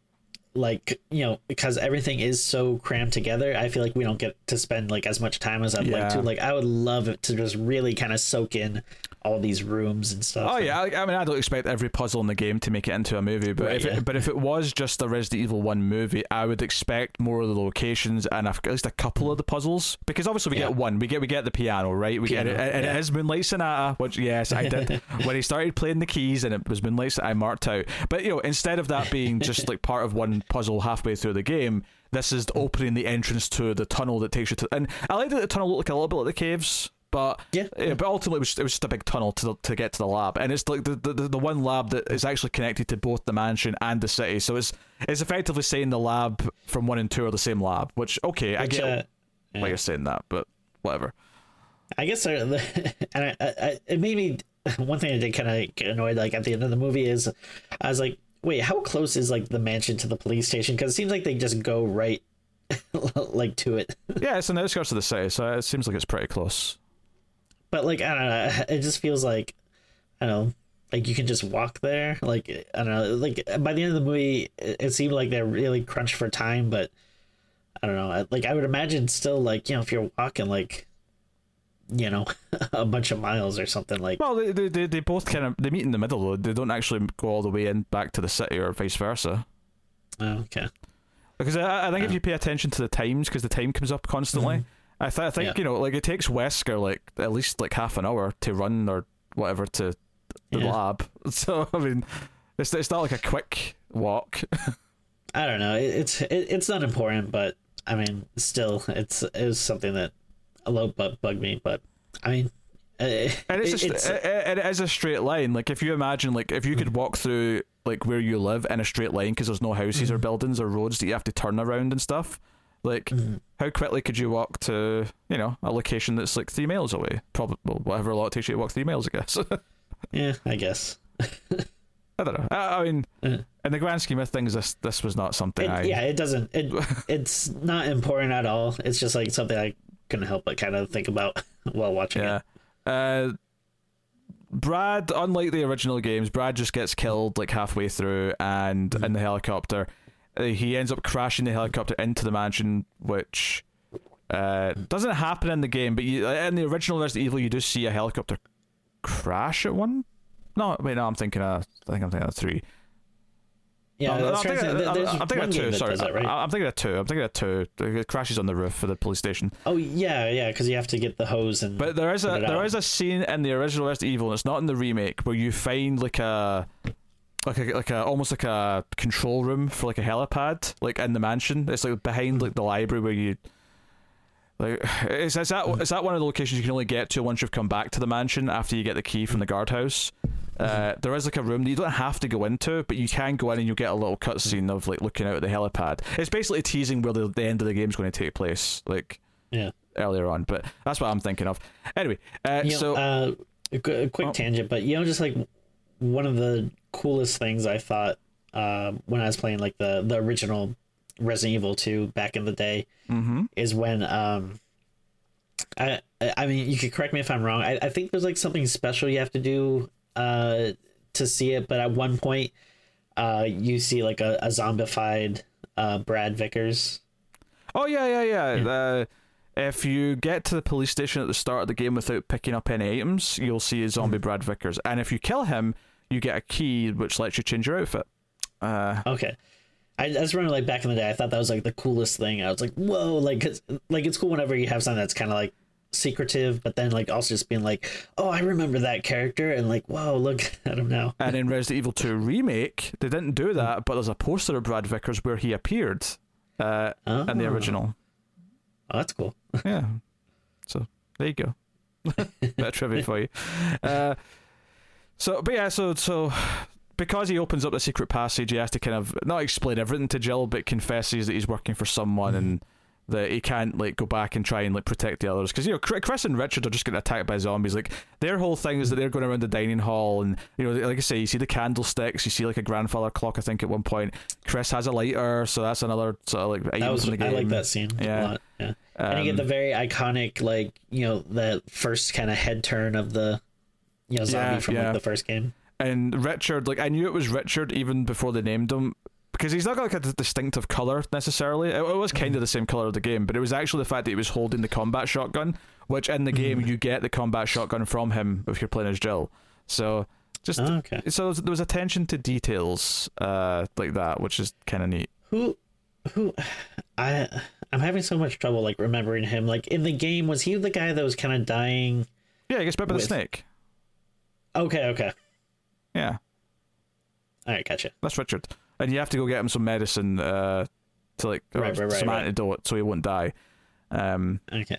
And I think you end up like he ends up on the bed in like one of the save rooms with Rebecca if you played as Chris. No, not ringing a bell. Okay. Well, no, I mean I remember the snake part. I don't. I forget that part. But there's someone that's on the. You run into someone like on a balcony with a bunch of crows. That's Forrest. That's Forrest. Oh, okay. Yeah, that's Forrest. Yeah. The one you run into in the caves is Enrico. Yeah, there's a lot more members in the games. What we're getting to. Yeah. Although these aren't all on the main team though. A lot of these guys are on the Bravo team that kind of like disappeared, and you sort of find them here or there. Because Rebecca's part of Bravo team as well, actually. You know, she becomes one of the main characters, but she was there with the first team. Yeah. So that's basically all of Chris and Richard stuff. Is just like, you know, Richard gets mauled pretty quickly. Chris has to survive. He's yelling for help. One of the nitpicks I had, and maybe this has been a bit unkind, but I'm like, they fire a lot of their guns, and I feel like isn't Jill hearing this? I know it's a mansion, but like, it's gunfire. There's a lot of machine gun and shotgun fire, and then likewise, it doesn't seem like Chris hears the fact that a helicopter crashes and explodes into the side of the building. Like, I feel like you would hear that anywhere in the building, you know? Yeah. So, you know, it's a bit nitpicky, but it was kind of weird. It was almost like, we don't want to ruin the silent, like, creepy horror of the other part of the mansion. Yeah. Like, it's an exploding helicopter. Like, he's going to hear it, okay? Like, yeah. And like, I mean, not to nitpick like too much, but like, because I do really like these scenes, but they didn't like. When I'm thinking about the first Resident Evil game, like I usually don't think of like hordes of zombies. Like it seems like there was like a lot of zombies in this game or in this like sequence, which again I don't necessarily mind because I thought it was cool, but yeah, it didn't feel like super Resident Evil-y to me. That's a problem that all the movies have had, though. They have a struggle like translating to like movies without turning zombies into a horde, because like I feel like they don't know how to make zombies scary constantly if they're just in ones and twos or whatever. It's so strange to me, because if you're going for a horror effect, to me it's always so much creepier to just have like a few zombies that are slow, that are kind of like popping out of the corner, out of the darkness. But it seems like so many movies just want that horde of zombies that are just running at you. Yeah, like, it's not scary. It makes it more of an action movie than a horror movie once you have a horde. It genuinely does. But there are some nice shots. There's like a really nice shot at one point where like a zombie comes out of the shadows behind Chris. I like that. Yeah, there's a couple of neat moments like that. But Jill, after Wesker runs down this tunnel, Jill comes and gets Chris. They're relieved to see each other and that they're both alive, and Jill's like, Chris, Wesker betrayed us, we have to go and follow him because I think it's the only way out of here. And Wesker knows that the city is going to be destroyed at 6 a.m. So it uses again, it's not really a nuke per se, it's more of like a self-destruct. So it's actually it feels more like Resident Evil 3 because the whole city is going to be destroyed, but it is actually just a self-destruct that we're counting down to, which is very Resident Evil. They always end with the self-destruct in X number of minutes, you know. And I don't know if it's you hear the voice, but I think you do see it in a computer screen or something, like self-destruct in towards the end of the film. You do see that phrase, which is nice. So cool. Nice. So they go down the tunnels, and we'll switch over to the other characters because everything kind of, you know, comes together once, right? You know, they're all in the tunnels going towards the lab. So yeah, Claire's stuff is that she eventually saves, because once she fires and sees zombies appearing at the gate, and we get the truck driver like flips the truck and explodes, kind of like the game. Leon is such a doofus that he doesn't even wake up for a flaming zombie that's walking towards him. Yeah. And she fires and saves his ass, tells him to lock the gate, and then it's like, I'm just going to leave because I think this place is screwed. And he actually tries to. So we get a whole sequence of him leaving, driving to like leave the city, and there's like Hunk style like umbrella mercenaries. I thought of Hunk when I saw him. Yeah, blocking people, and to the point where when people try to fight their way through, they just start shooting everyone. So he tucks his tail between his legs and goes back to the police station, and this is where we get our big zombie dog sequence where he's like ducking and diving and trying to get away from it. He's got no bullets left, and it's Claire who actually saves him. Interestingly, even though the scenario is very different, Claire and Chief Irons do actually meet for the first time in the remake, the game remake, in the parking lot. That's the same location they meet, so that's kind of neat. Now, so a few things, I want to go back and touch on briefly. Sure. So one, man, I'm just so sick of like the use of like pop songs in horror movies. Like, so yeah, like Leon listening to his Walkman, and I forget the song that was playing, but you know, it was like this like 90s pop song as like the zombies walking towards him. I will say I like the first one. The first one is Claire turns up the radio in the truck at the start, and it's like Sure. What was the song called? Something Games.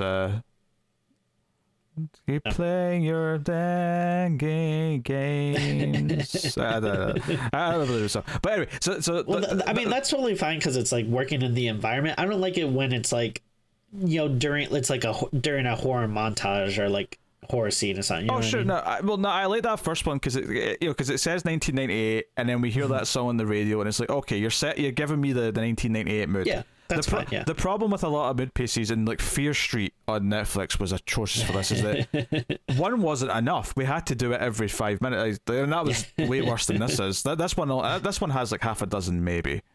I mean, I would think that the big instances where this when the flaming zombie is walking towards Leon, and the reason why I don't like it is because it instantly becomes like more comedic to me than it is. Yeah. Supposed to be horrific, and maybe they want a little bit of levity in it. That's fine, but I'm not crazy about it. I mean, other than that, I did think it was like a cool visual and stuff. Yeah. But then the other instance we got, the visual was good. Yeah, that's what to say that. The other one was before or around or just after that. It was Chief Irons getting shot at. The song starts playing on the radio. Yeah, he mentions it before. He was like talking about like Journey, like which is like just like a weird little like thing they throw in that it's like there's so many fan servicey things, but then there's also just like this really weird stuff they invent, like, all right, yeah, Chief Irons is just a big fan of Journey, and this one actually, I mean, I don't want to complain about it too much, but I mean, this one, it worked a little bit better for me, just because, okay, I guess they set up that he likes this band and he's listening to it in his car, like that's fine, whatever, but so I didn't think it was as bad, but it was still a little bit too much. But actually, this was another scene though that I thought was shot really cool, where like he's getting shot at and zombies are attacking, and then like he has to like back up his car, and it's all like the camera's just kind of all hanging on like that one. It's the one shot inside the car, so we don't really we don't see anything clearly. We see like cracks, like the bullets are hitting the window, so we're seeing like the cracks in the window like happening. We're seeing. But it's very steamy. It's night. There's a lot of bright lights. It's raining, so it's a very unclear. It's actually a really good way of like, well, we can't do a lot of this convincingly, so this is a good way of like hiding like how maybe shit a lot of this looks. But that's okay because it was effective atmosphere wise. Yeah, and it's just really strange because there, it's moments like these where I'm like this is a really good director. Like he can make some like really cool and interesting shots, but then there's just other instances where that's not the case. So it's kind of strange. Yeah, but Claire saves his ass because she snuck in through the car park, and immediately it's like, okay, like who the hell are you? And Leon's like freaking out and pointing his gun at her, and she's like, I'm looking for my brother. Where's Chris Redfield? And he's like, you're Chrissy's little sister. I thought you weren't talking terms. And the joke here is basically that Leon's a doofus. He isn't confident enough to hold his gun or anything. Claire's like, where's your armory? We need more weapons. And like he can't like work the shotgun, so she takes it off of him and starts like this is how you do it. And you hear a noise, right? You hear a noise coming from the jail cells, and I went, oh shit, it's Ben. Yeah. Ben's going to, and we actually already see Ben. Ben is on the videotape earlier on. He's like, they kind of turned him from a reporter into a conspiracy nut who's like, oh, Umbrella Man, they're up to all this shit with the water supply. And they have like a throwaway line to explain why Leon and the STARS team aren't affected, because he assumes, the police were probably all given like something they didn't know about to protect them from it, because they want they want the authorities to still be able to function. So at least until the last minute anyway. So now, do you want to back up a bit and talk about how Claire got here, or I don't know if you want to talk about her scenes at all? Oh sure, yeah. So she has a little bit of a moment with the neighbors at Chrissy's place, which is an okay scene. I thought that was good. Yeah, that's where you get the itchy tasty reference. Yeah, the zombie, because I do kind of appreciate that the people who are turning into zombies slowly, like like they still speak for a bit, so they're not quite zombies yet, but they're kind of halfway there. Whoa, and we didn't mention before. We're halfway there. Whoa, good job. Living on a zombie. I don't know. Very nice. But yeah, well, like we didn't mention before, the waitress at the diner, like her eye starts bleeding. Yeah. That's the first like sign that the public are deteriorating. But then I thought this neighbor stuff like was kind of interesting when she sees like they look very sickly. It's like a mom and her little ginger child. Yeah, it was all right. Like she steals Chrissy's bike, which is a little bit funny because the one thing he says to her is like, don't take my bike, don't touch my bike, and she of course takes his bike. And I think that was like one of those lines that was like, you know what, that's pretty funny to people who know the games because we all think of her arriving on a bike, so we know she's going to take it, right? Yeah. And even if you've not played the games, you probably know she's going to because they wouldn't have that line if she wasn't going to take the bike. But I think it's funnier for people who've played the games because like, oh, we're getting the bike. Oh, she's going to be on the bike. There is, and like then she kind of runs into Birkin on her way. Yeah, because they're the station. They're running to the lab so he can grab his G virus samples, which again is something kind of from the game, so that's neat. But they have this moment where they sort of make eye contact, and he recognizes her, and she recognizes him. And I think it's around here we start getting like 2 or 3 flashbacks of like when they tried to like take her for experimentations, and she ultimately she just kind of like fights back and like runs away, and like it sounds like she eventually runs away properly like later as an adult or like as a teen, and like goes to a different city, and you know Chris has not seen her in a few years and whatever else. But yeah, that's basically it. But there's a lot of shots of her on her bike in the rain looking around and like the city. That looks cool. Yeah, all that stuff looks good. But yeah, so Ben's in the jail cell, and it's not Mr. X who kills him, unfortunately, or William, but it is. He does die in the cell though. He does get bit by he's got a cellmate who's turned into a zombie who grabs him. Which I thought was another like really cool scene. Like I thought this was all very well done, intense, and like again he's playing like a lot with shadow, and when you just kind of see that zombie rising like in the dark background, I was just like, wow, this is like really cool. I like the way this looks. And again, we just get more of Leon just being totally incompetent. Yeah, I mean Ben manages to take his gun, and he's a conspiracy nut. It's not like he's some special forces dude who knows what he's doing. I mean, Ben is a little bit annoying, but for sure. it's not like Ben was that likable in the game anyway. But right, yeah. So he is different, but it's not like I cared about him enough that I care that his personality is like completely flipped. So it's whatever. So yeah, it's a decent enough little sequence. I mean, Leon looks like an idiot. Don't get me wrong, but I'm okay with that. Honestly, Leon is kind of it. Claire saves his ass. I'm still laughing at all this stuff. Claire saves his ass yet again.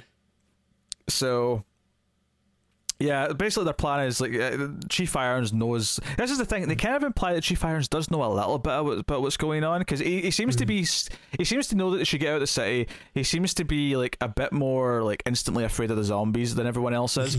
And then he knows that there might be a way out of the city through somewhere else, and he takes them to the orphanage, and it's like, so he knows about this tunnel. So I mean, they're at least implying that he is shady and knows about, Umbrella is using him for stuff, and he knows about certain things.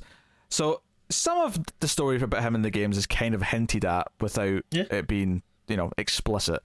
But he gets mauled by a licker. He gets the pulled up to the ceiling. He gets the big licker death, which is fine enough. The idea of it was cool, and I liked how you don't see the licker at first, you just kind of see the lights moving. I like that.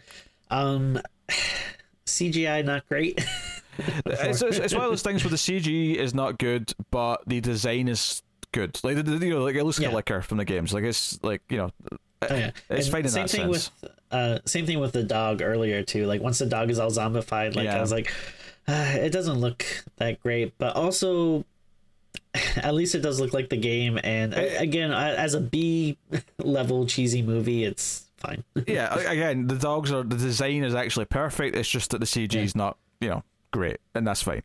And I like the tease because I think she sees Lisa, and Lisa goes shh, and immediately I went, oh, the licker's here. Like that was like the hint, and I thought that maybe they'll use the whole thing where they can't see to their advantage. Maybe they'll try and sneak around the licker. So I was really surprised when it didn't happen, and because I thought, maybe we'll get one scene where they're going to have to try and walk past the licker or something. And sure, maybe right at the end of the scene it'll hear them and they'll do the big moment. But instead it just kind of charges at them. They empty their clips at it. Doesn't work, obviously. And Lisa gets her like Hulk moment where she comes in and just rips the Licker's face apart, and it's kind of like, oh, Lisa's kind of like a hero monster, which I'm actually, again, I'm kind of okay with that as a change, because Lisa's story is so tragic. The idea of having a sympathetic monster in Resident Evil is kind of a cool idea, because like they're all evil. Because it's a video game, we have to kill everything. Like they're all just evil, right? Once they become monsters, it's kind of nice that she is still kind of likable. Because she was always a tragic character. Yeah, there was always sympathy for her, even though she was like malicious to you, like in the game. Oh, yeah, for sure. Yeah, so I came to the remake a little later. Like I didn't really play it when it first came out. So I think I only played it for the first time like a few years ago. And I actually only played it with Jill, so I'm not like super familiar.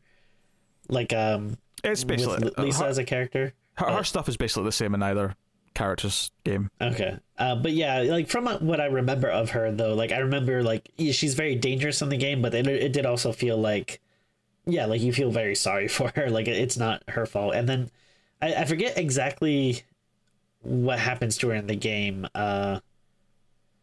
But because I think there's like a couple of different things that can happen. No, the endings is always the same. It's so she's unkillable. So you always just have to run from her when you encounter her, because she won't take damage. Which is interesting if they played with that in this, like the idea that she can take on Lickers because she just can't get hurt. That'd be kind of neat if they explored that a little bit more. But yeah, the ending to her in the game is that you push like the crypt that has her mother in it. You push that off of a platform, and she jumps down after it, and that's how you get rid of her. And I was trying to think.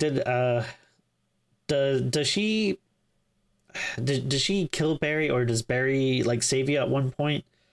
Well, that's up to you. You get a choice, and depending on what you pick, either he'll die there, or he'll like help you, and then he'll have more story. Okay, I think that's what I was thinking of. Yeah, yeah. So. Again, it's one of these things where it's meaningless. It's not. This is not good storytelling. This is not like an objectively good thing for a movie. But I smiled so much when like Lisa pulled out the keys, and it was the heart, the spade, the clubs, and the diamond keys from Resident Evil 2. I think I actually missed that, but that sounds cool. Oh yeah, I nerded out like seeing that. I just smiled. It's one of those things where it is just fan service, and it just so happens that this is a particular franchise that the fan service, at least because I've never really been fan service with this before, is going to hit me. So I smiled. I did. So neat. I think a lot of the things with the like this kind of stuff though is I feel like other movies, like you would have like. They would really emphasize it, like they would have a character like look at it and be like the heart key, huh? And then like there'd be like a music sting or something like that. Yeah, but like this, I think it's totally fine to have these kind of fan service moments. It doesn't dwell on them, because like I said earlier on, like, even the ammo box for the shotguns, the ammo box from the game, it doesn't dwell on it. She just picks it up and starts. So yeah, and which is why there might be some small things in the background that I didn't notice. There might be other little Easter eggs that pop up. So they go down an elevator, and the elevator going down did really feel like, okay, we're entering that part where they're going down into the lab, right, or to the sewers and stuff before we get to the last part of the game, right? That's what it kind of felt like. So and actually even the sound of the elevator reminded me of the games, which actually reminds me, see when they're opening the front door to the mansion earlier on, obviously we're not going to get that POV shot of just the door opening, but they emphasized the doorknob like turning, and like the sound effect I think was really focused on, and I think it was intentional. Cool. It was like, this is what every time you open a door in Resident Evil, the classic games, this is what it sounds like. Like they really emphasized it, and I think that was intentional. That's so cool. Neat trick. So one of the most interesting things that happens, which again also made me nerd out, is one of the locations that Leon and Claire stumble upon before they get to the meeting point in the middle, is they find like sort of like an archive place, and there's records for Umbrella and stuff. Oh right. And there's some film reels. And I was like, and before she played it, I thought, this is neat, because obviously like reading the files and getting lore in the game is a big part of it, and it's really one of the things I love about it. It doesn't make much sense in a movie to be reading things constantly, because you can't really do that properly. Right. But like having some like a little video to watch is like kind of the film version of that, and it's like a visual way of doing it, so that's cool. And obviously I was thinking to myself, oh, and they've had like, you know, videos that you watch in the games like, as files from time to time. Like there's usually one example in each game, and there's even been a film reel or two throughout the games. And funnily enough, one of the examples of the film reel that you get in the games is in Code Veronica. So Claire starts playing this film reel, and I see these two twins, and I'm like, wait a minute, is this the Ashfords? And then the second shot is like the butterfly wings, and I'm like, holy shit, this is this is like from Resident Evil Code Veronica. And I was like, are they teasing Code Veronica here? And sure enough, there's like a file that they see on the it says Ashford, the Ashford twins, and I'm like, like, this is the sequel bait. Like, oh, for sure. And I'm thinking about it, I'm going, you know what, it makes sense, given that Claire's the focus more than anyone else. Like, Code Veronica is the game that continues her story. Like, it makes sense that would be the one that they would do, even though it's weird to me that like we're going to like not do like 3 and we're just going to go straight to Code Veronica. And it feels like if they do Code Veronica, like somehow Jill and Leon will be there too. It feels like that. Like I wonder if that's a way to change it up a bit. And so because of like how this movie ends, you can't really do Resident Evil 3. But like, I wonder if you bring Jill along for Code Veronica, and then maybe you could have a nemesis in there. You know, yes. like if that's a possibility. Yes, or you somehow have 4 in Code Veronica happening at the same time, and like, and Jill's with Leon and Claire's with Chris, and like I don't know, but I don't know. Maybe we're going too wild with that, but no, this does feel like genuine setup. For sure, for stuff, and it was surprising because I never really thought that we're going to do Code Veronica stuff. So this being like a direct pull from that, like really made me go ooh.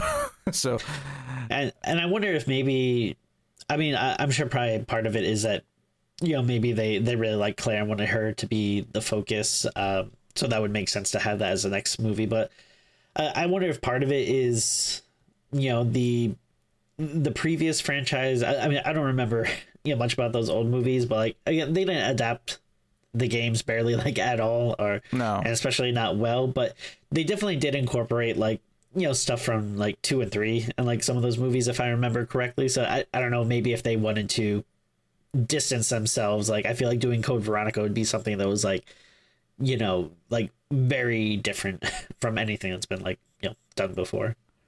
Yeah.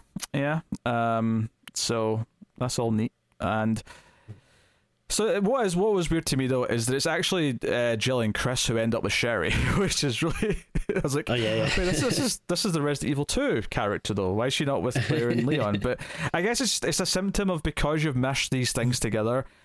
Like it felt like Jill and Chris needed something, like they needed to be the ones to confront Wesker, and because Wesker was so they basically, what they do is that in the Resident Evil 2, when you get the flashback, it's actually Hunk and the SWAT team that come for the G-Virus, and Birkin like injects himself. So they have that in here, but in here it's actually Wesker, like his mission is to come and get the G-Virus from Birkin. And that makes sense.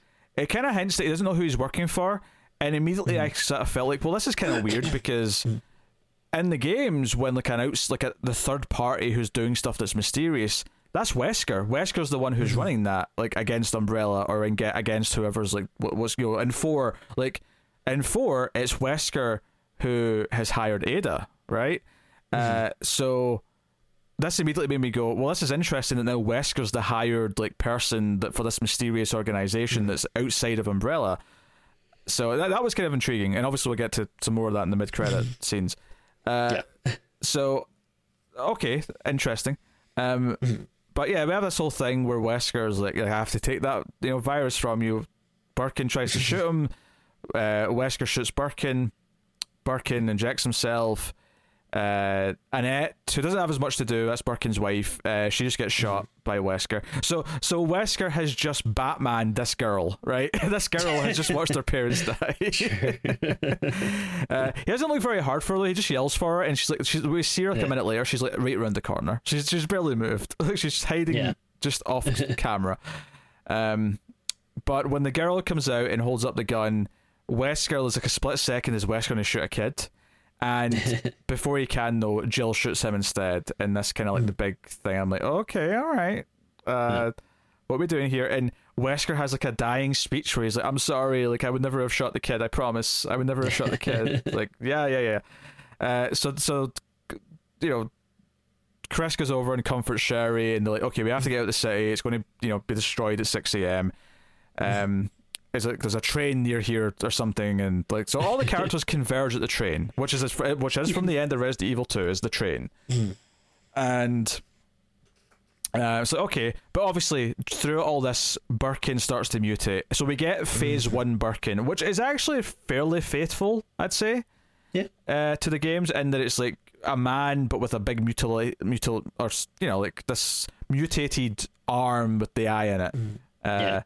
And I do like that you get like one big eye as well as the little eyes, because that was like when I saw the full William Birkin in the trailer, I was like, why, that's just a lot of eyes. It's you know, like, I know he has the eye, I know that's his distinct feature is the big eye, but it, like, you've kind of like ignored all the rest of it. Yeah, and I like when like Chris kind of has to fight him on his own. Like this felt like kind of like a Resident Evil boss fight where you're like looking for places to hide and that kind of stuff. Absolutely. Yeah. Again, it's a little bit weird that it's Chris fighting Birkin, but they set up that they have this past. It's kind of funny that they never interacted together aside from being like, you know, child and adult in the past. Like the only time we found out about this is like through him talking about him to Claire with a photograph, and that was it. Like that was the entire setup for their, like, oh, he's like a father to me, is William Birkin. Like, all right, sure. So it is a bit weird that it's Chris fighting the Resident Evil 2 boss, but it does feel, you know, fairly faithful. I mean, I wouldn't say the fight feels, because in the game it's like he's got a pipe, like William's got a big pipe and he's swinging. That doesn't happen, but it does feel faithful to how he looks, more or less, and like the tension of the scene is kind of there, so fair enough. And they think they've kind of defeated him to a point, but then of course it's like, and I appreciate that there is a second phase. I appreciate that he mutates more and he becomes a bigger, even though I hate how he looks once he mutates, because it doesn't look like the game. It's pretty bad. Yeah, it's just a big generic looking eye monster thing. Especially since I was hoping for like the big crawling down, you know, when he's like actually like takes up the whole train and he's just like that's sliding. What I was expecting. I was hoping for that and we didn't get it, which kind of sucks. But they're all on the train together. Our characters have all merged together, which is kind of interesting, having Chris, Claire, Leon, Jill all together, and Sherry. And which feels kind of weird because like she feels like such a non-character. Like I forgot about her throughout most of the movie, and then it's like, oh yeah, she's here. What, Sherry? Yeah, no, that's true. She's not a character in this. She doesn't get to be the newt like she does in Resident Evil 2 proper. Yeah. So, but like they're counting down, and this is kind of like, I was like, okay, I like the atmosphere of like it going back to the time like every like couple of minutes. But then I really appreciated like why they did it, because it's like, oh no, we actually have a countdown to an explosion now. Like this is like the end of a Resident Evil. There's like this place is going to self-destruct in X number of minutes, and because it tells us the time, it's like 5:56, and it's like, oh, there's 4 minutes, and that's when William shows up and all the chaos is happening and blah blah blah blah. But of course, like Leon's had not much to do, so they give him the moment. They give him the moment where they're struggling to shoot this thing. They can't do anything to it. It's too powerful. And Leon walks in with a rocket launcher. Yeah. His one-liner's not that good. I don't even remember what he said, but it wasn't that good. Well, I forget if his I think it was like after he fires it, but he just says something like, oh yeah, I found a bazooka in the other compartment or something like that. It was more of a one-liner. It was like it was on special or something. He says something like cheesy. Yeah. But yeah, it wasn't quite like one of the lines from the games. Like I was hoping for something better, but you know, whatever. So is this like a little bit of like making up for like, hey, sorry, we've been making fun of you the whole movie. Here, you can have the big hero moment. Yeah, I guess probably. It was like, because Claire gets the most story. I think Chris and Jill are equally like next tier, and then Leon feels like the fourth one. I think this was just the way to give him like, he gets the, and Chris got to fight the first phase of William, so he gets that. Jill gets to have a bit more personality and gets to like have the drama of like being betrayed. So, and that's not as exciting to us, but I get why is that from a script perspective. That's like, oh, the character gets something to do. Like she has a moment. That makes sense. Yeah. So this is Leon's like, he gets to not be a failure. He gets to shoot the monster in the ass. But I'm surprised the monster wasn't turned round so it was his ass, just for the that joke. would have been funny. Yeah, just for the joke. But yeah, so we get like the city, like, you know, implodes. They're still in the tunnel, so it's like, oh, did they survive? Were they far enough out of the city in time? And we get like the Umbrella report like types up on the screen, like, you know, Raccoon City destroyed, Nest facility destroyed, you know, civilian survivors 0. And then the final shot of the movie, and then the final shot of the movie is our main characters walking out the tunnel like badasses, and then it comes up with the Resident Evil text again, which I get that works as a cliffhanger. It's like, no, they think there's no survivors, but there's 4 people who are going to come after you, Umbrella. There's 4 people who know the truth. But I kind of really wanted someone to say we have to take down Umbrella. Guitar kick, because at the end of Resident Evil 2, when you get to the end of Scenario B, it's the true ending. Leon turns around and says, "We have to take down Umbrella." Down, down, down, down. You know, credits roll. Like, I kind of wanted that moment. And given how much fan service was in this, given how many little references they threw in, I thought they might do it, and they didn't.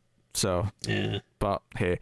I mean, I appreciate that it at least treats like the 4 main characters like they are the 4 important characters. Like, you know, they're not all obviously characterized the same, but... Oh, you think it's better when they use these main characters from the game instead of just making up a completely new character that has to anchor the entire franchise? Well, that was the thing. Not only did we not get characters from the game in the first movie, Alice, and it's basically it was to use a wrestling term, right? Is that all the characters from the games when they showed up in 2, 3, so on, they were basically just there to put over Alice because they had to be saved by Alice. So they were all just there to show how great Alice is. Oh, Alice is the hero. Alice is the badass. And I actually saw someone on the internet accusing Claire of just being the new Alice, and I'm like, well, no. Like, first of all, I disagree just because I don't think she actually comes in and saves the day for everyone in this at all. Like, she gets the most focus, but she doesn't, like everyone gets their share of, like, moments. Like, I don't think she's, like, there to be the Deus Ex Machina for other people. And secondly, she's actually from the goddamn game, you bastard. Like, so that's pretty important, okay? Yeah. And she's always been better than Leon, so suck it. So that's what it is. People are just butthurt because Leon's like the 4th one. Yeah. He's the least important, so... there. So there is a mid-credit scene where Wesker wakes up in a body bag. He's been brought back to life, which, to be fair, in the games, he also technically died and came back. So, it's true. Fair enough. And flipping the games, it's actually Ada who hired Wesker. So Ada shows up and says, "I made a Wong." Like that. I think that's what the problem was with everyone saying their names. Is it wasn't just that they said their names a lot; they said their full names a lot. Like, it wasn't just I'm Ada Wong. Like, it's okay. And like, sure. Especially like, the majority of people have seen this are probably like, you know, big fans of the game, so they know who these characters are, but like, feels like they just really want that, like, just to hammer it home, like, all right, this is, you know, in case you want to go home and Wikipedia who this is, like, you know. But we get the origin of Wesker's infamous sunglasses. yes, his eyes, like, everything's too bright and he can't see, so he needs to wear sunglasses. So he gets sunglasses, but he's still very personality wise different. But that's the thing though, if we're going to do Code Veronica, we have to have Chris versus Wesker. Yeah, like, Wesker has to be there for it, you know. Yeah. So I hope they don't go too much into, like, you know, you're in love with Jill and Jill had the hots for me. Like, they better not go into that if they get to make the sequel, because I mean, it's not doing that well, so they might not get to make it anymore, honestly. Yeah, but I wonder, all right, it's not doing well, but also this movie I think was like pretty cheap to make. Like, that's also true. I wonder if it'll, like, you know, once it's like streaming on DVD and stuff, I wonder if it'll make enough that they're like, all right, you can do another cheap one or something. Do you know what the sad part is this has a lower Rotten Tomatoes score than the original Resident Evil movie, and like I have to be honest, I think I kind of get it. Like, I think objectively, as a movie for someone who knows nothing about the games, that is probably a tighter movie. Like, it's not a good movie, I don't think, but I guess, yeah. But like, if you care about the games at all, like, this is less insulting. Yeah. It's not a good. Without a doubt. Yeah. It's definitely not a good movie. It's far too rushed. They squished 2 games together, 2 stories together, but it's not as insulting. Like at least like I watched this and I go, you know what, this is a pretty poor script, but it's a script. It's a bad script by someone who cares about the game. Yeah, and I'd rather that than whatever Paul W.S. Anderson gave us. Yeah, like I don't know. I appreciate like stuff like this where it doesn't work, but it's at least interesting in like the ways it doesn't work. Versus like the first Resident Evil movie where there's just like no DNA of the game whatsoever, where it doesn't feel like anyone had even played the game or knew anything about it. Like at least here it's like it's an adaptation, so it's different, and it's kind of interesting to see the way they try to adapt it. Yeah, it's so weird that we're at a point now where we've had a 6-movie franchise of Resident Evil, and then now it's rebooted, and we've got a second version of it, and this may get a sequel if it scrapes enough, because it was so cheap to make. I mean, I would hope maybe the argument's going to be, well, it came out right, it's just as movie theaters are just kind of coming back, and not everyone's going. Honestly, I could see it getting like a Netflix sequel. Like I could see it being, we'll do a second one, but it's straight to Netflix. Like I could totally see that happening. Yeah. Which, I mean, I would be interested in it at the very least. I'd watch it. Like, that's the thing. I had a pretty decent time because the fan service was directly for me. But that does not make a good movie. But it did. Like, I was smelling a lot. Like, I was sort of like the keys, or they mentioned the character, or like when Claire's like, I've got a video. There's this guy, Ben. Whatever his name is, I'm like, Ben, the reporter, I know who Ben is. Like, there was a lot of that in this, and like maybe it's just because the last 6 movies were so like spit in the face of anyone who gives a shit about the games. Like the fact that this was trying to like at least have the fabric of the games was just like nice to see. I mean, not a good movie, but if you're a fan of the games, I think you'll at least get some chuckles out of like all the fan service. Yeah, no, it's interesting. Yeah, it's interesting. And then it truly is, because there is such a weird mix of different things going on in the movie. Like again, there's a lot of stuff that doesn't work, but there is some genuine stuff that does work, and there's some cool horror elements, and then there's some just like really weird kind of like missing the mark stuff. So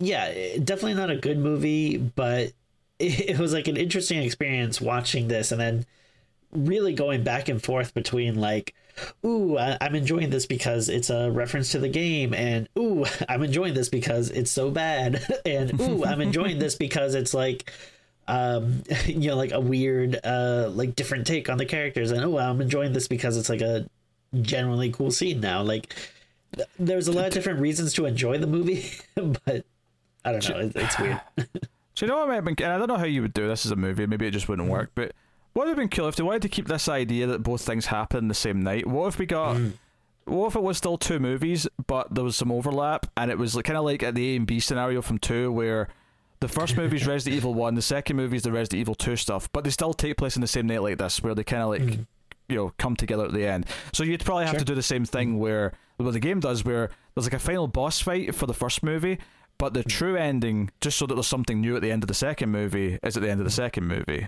and you sort of do it that way. I mean, it's very experimental, and I feel like that would maybe have to be like more of like a streaming service thing, just so you could be like, you get the first one now, you get the second one in 6 months or a year or whatever it is. Yeah, it'd be hard to like ask people to go back and like get the second, go and pay to see the second one after the first one, but maybe you just see like the hints of Claire and Leon early on in the movie, and then at the end, and then it's like, no, you want their story, and then the true ending, you get that in the second one. But I feel like that's appealing to us, I think, because we love how Resident Evil 2 works, the game. I feel like maybe general moviegoing audiences would see that as some sort of weird like con. True. So I don't know. I mean, hey, if that means maybe we could get like one movie with a tyrant, I'd be pretty happy. I know. Birkin's cool, but man, I love the tyrant. Yeah, I want a classic. And, Resident Evil Code Veronica does have a tyrant. Although, if they are going to somehow shoehorn Nemesis into it so that we can have Nemesis in this series, then I feel like you're not going to do the Tyrant as well. I feel like it'll be just Nemesis, but I don't know. Ah well. I guess it's fairly time to rate this bad boy. And, we knew this was going to be a longer one. It's not as long as Halloween Kills, but I'm happy to tell you, Tim, this is the second longest episode we've ever done. I think, that fits.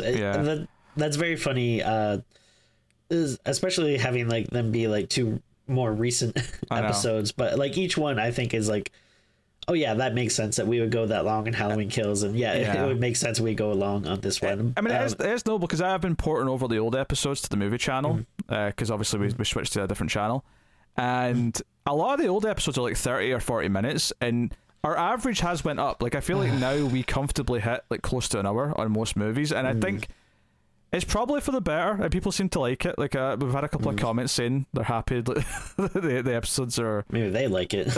I got stuff to do. A bit meatier. But yeah, there are these special cases where, this and Halloween Kills where, it's going to be long, so...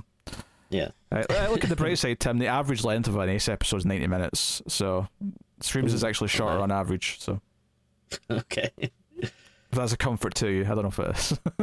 A little bit. A little bit, okay. That just means I'm never going to ask to guest on Ace. Sorry. You wouldn't know how to talk about science fiction anyway, Tim. It's out of your wheelhouse. Hey, how dare you? I just... These last 2 weeks, I've watched all the Matrix movies. I've been mainlining Twilight Zone like nothing. How dare you? Talk about long reviews. I think all 3 of our Matrix reviews on Ace were all 2 hours each, because so much to talk about. Yeah. Dissecting those sequels, especially the sequels, yeah. Yeah, there's a lot to dig into. Yeah.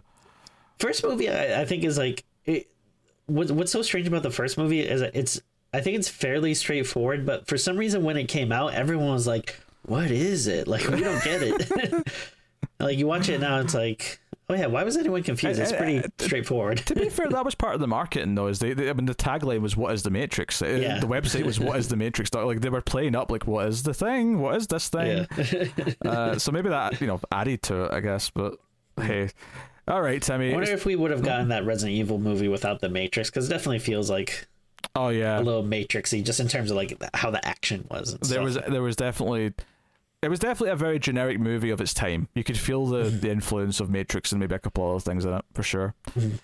But yeah, time to rate, I think. So, Timmy, what are you rating this weird concoction that is Resident Evil? Welcome to Raccoon City. Yeah, I mean, it is kind of a weird one to rate, again, just because, I don't want to repeat myself too much, but it is such a mixed bag. And, there was genuine stuff that I liked, and there are bits and moments where I'm this is good filmmaking. I like this shot. I like these characters. There's some cool horror stuff, but then there's also plenty of stuff that's not that cool. And there's some obvious stuff some bad CGI that you can point to, but really the thing that hurts this movie is just trying to cram so much, which is kind of odd, because I think in terms of the structure of the film, it hurts it in a lot of ways. You don't get as much characterization as you want. It's kind of has a weird frantic pace to it. Do you know what the sad part is we're getting this weird TV show. And I actually think this all 1 and 2 happening simultaneously like this could actually work as a 10-episode show. See if this was actually see if this was more like 24, where it was not exactly real time, but it's the one night and it's split into 8 or 10 parts. You'd have time to do all of 1 and 2 in this fashion. Because I actually don't hate it. I think the mood of all this happening together on one big night is actually kind of cool. But it's not bad. It's just having to fit it in an hour and 40 minutes. That's the problem, is that there's so much stuff from 1 and 2 and there's so much stuff that you could, even ignoring what's not in the movie from the games, there's just stuff that's in the movie that should be more fleshed out. Yeah. And slower paced. So, yeah. Yeah. So the weird thing is that it, as a film, I think that really hurts it, but as fans of the game, it's like I don't mind it as much because I'm just constantly being bombarded by like references and characters and instances that I recognize and that is cool. And yeah, it's probably hypocritical because there's many of other examples. If they did this with other movies, where I'd probably just be really flippant and annoyed by it, but again, in this, it led to more joy than frustration. So with all that being said, I think I'm going to give it a 6. I think it was more entertaining than I thought. I can't call it a good movie by any stretch of the imagination, but as a fan of the game, I can't deny that I pretty much had a big smile on my face like throughout all the movie. Like sometimes it was for different reasons that I was smiling, but overall, I had a good time. I can't deny that. Yeah, it's a weird one. Because I think like I really struggle to like comprehend why I'm like kind of just having fun with the fan service in this when I hate it in like most other things and like say it's a crutch. And maybe it's a combination of the fact that one, I just care enough about Resident Evil that the fan service is more appealing to me in this way. Two, maybe it's because like the previous movies were so disrespectful that this having some fan service is just kind of nice. Yeah. And I think part of it though might just be that I don't expect like a great thing from Resident Evil movie, like, well, especially from the trailers. Yeah, like, but so the games are excellent games, but they're not excellent games because of the storytelling necessarily. I mean, I think it's good ways that the experience of going through the story is really great, but they're not necessarily like cinematic, wonderful. It's not like The Last of Us, where Last of Us has emotional moments and the characters are so well rounded and have arcs, and it's not like that. It's just more B movie stuff, and that's okay. And I think that this movie, like, I don't, because I'm not expecting as much from it. The fact that I was going to, best case scenario, it's going to be fun schlock. So the schlocky movie being nothing but fan service is easier to swallow and is not as infuriating as if I went in to see, like, if I go see the Batman, right, Matt Reeves' the Batman, and it's just a lot of references to stuff in the comics without a good story, like that will just annoy me, and I'll be like, no, this is not a good movie. Like, even though I love Batman and I get a lot of the references, I'd still be pissed at it. But with this, I'm like, it was only ever aiming really for a 7 at best. Like, really. Like, anything more than that would have been a miracle. Yeah. Well, it's funny, like, when you're talking about, like, how, like, especially the original games aren't really remembered as being these cinematic masterpieces. And you think about the stuff that people always reference, like, it's not like people go, oh, man, when he says you are almost a Jill sandwich, like, that line really just hits me in the heart, like.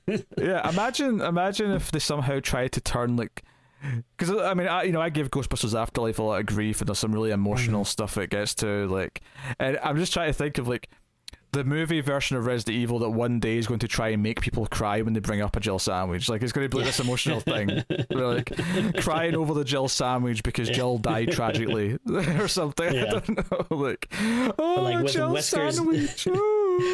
Like Wesker's dying breath, he like pulls a sandwich out of his like jacket or something. It's like, here, Jill. Or a lockpick, it's like it's a lockpick, Jill. You, the master of unlocking, take it with you, Croak.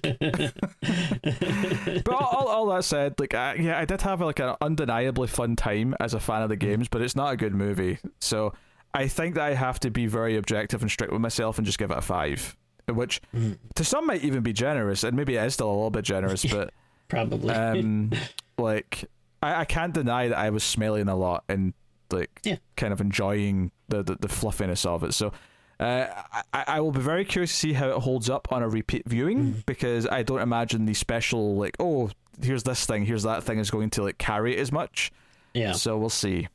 And somehow I made it all this time without making a Damien Dark joke, because the actor who plays Birkin was Damien Dark on Arrow. So just he's an Amell. Is that what they're called? Stephen Amell plays Oliver Queen on Arrow, if that's what you mean. Well, isn't like the actor his brother or something? Oh, sorry, yeah. Okay, so Chris on this is is Robbie Amell, yes, who Okay. I used to think they were brothers, and then I think someone corrected me and said they were actually cousins, and I'm not even sure which one is true, but Oh. they look, I mean, they're similar enough, to be honest. I believe they're related Yeah. some way. Okay. So, but yes. All right, there you go. Resident Evil, Welcome to Raccoon City. We hit 2 hours on it, so you got your goddamn money's worth. There's 2 Christmas episodes coming before the end of the year, so look forward to those. That is your Christmas treats coming. The only thing is, like, are enough people gonna? I mean, like enough of our fans, our community, have seen this movie that they'll want to listen to the review. Some will do it anyway because they don't care about it. Freaks. So Tim's going to post for the thumbnails, so let's do that. Here we go. Oh, a Resident Evil pose here. Make sure the top of your head's not cut off, so just lean back a little bit. See here. All right, 3, 2, 1, pose.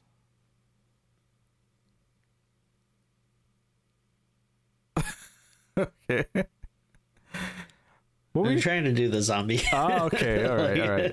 I feel you'd have to turn around and sort of look over your shoulder to really achieve that, but maybe I'll do that if I'm feeling like it. I probably won't.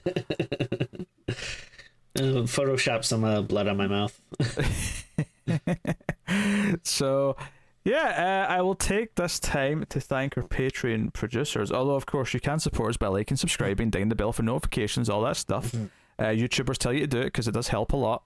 But you can support us over at patreon.com/MailFuzzTV for as little as $1 per month and get some bonuses for your trouble. Sometimes you get like little bonus segments that were edited out. Sometimes, and when we're back to the full schedule, we'll have bonus episodes monthly again. But that'll be coming sometime early next year. So look forward to that. Thank God that this was a period piece, because if they did like a modern one, they would have to have like one of the characters be like a YouTuber or like live streaming. Ben would be a YouTuber. That would make sense. Yes, he'd be doing TikToks about the conspiracy. You're right.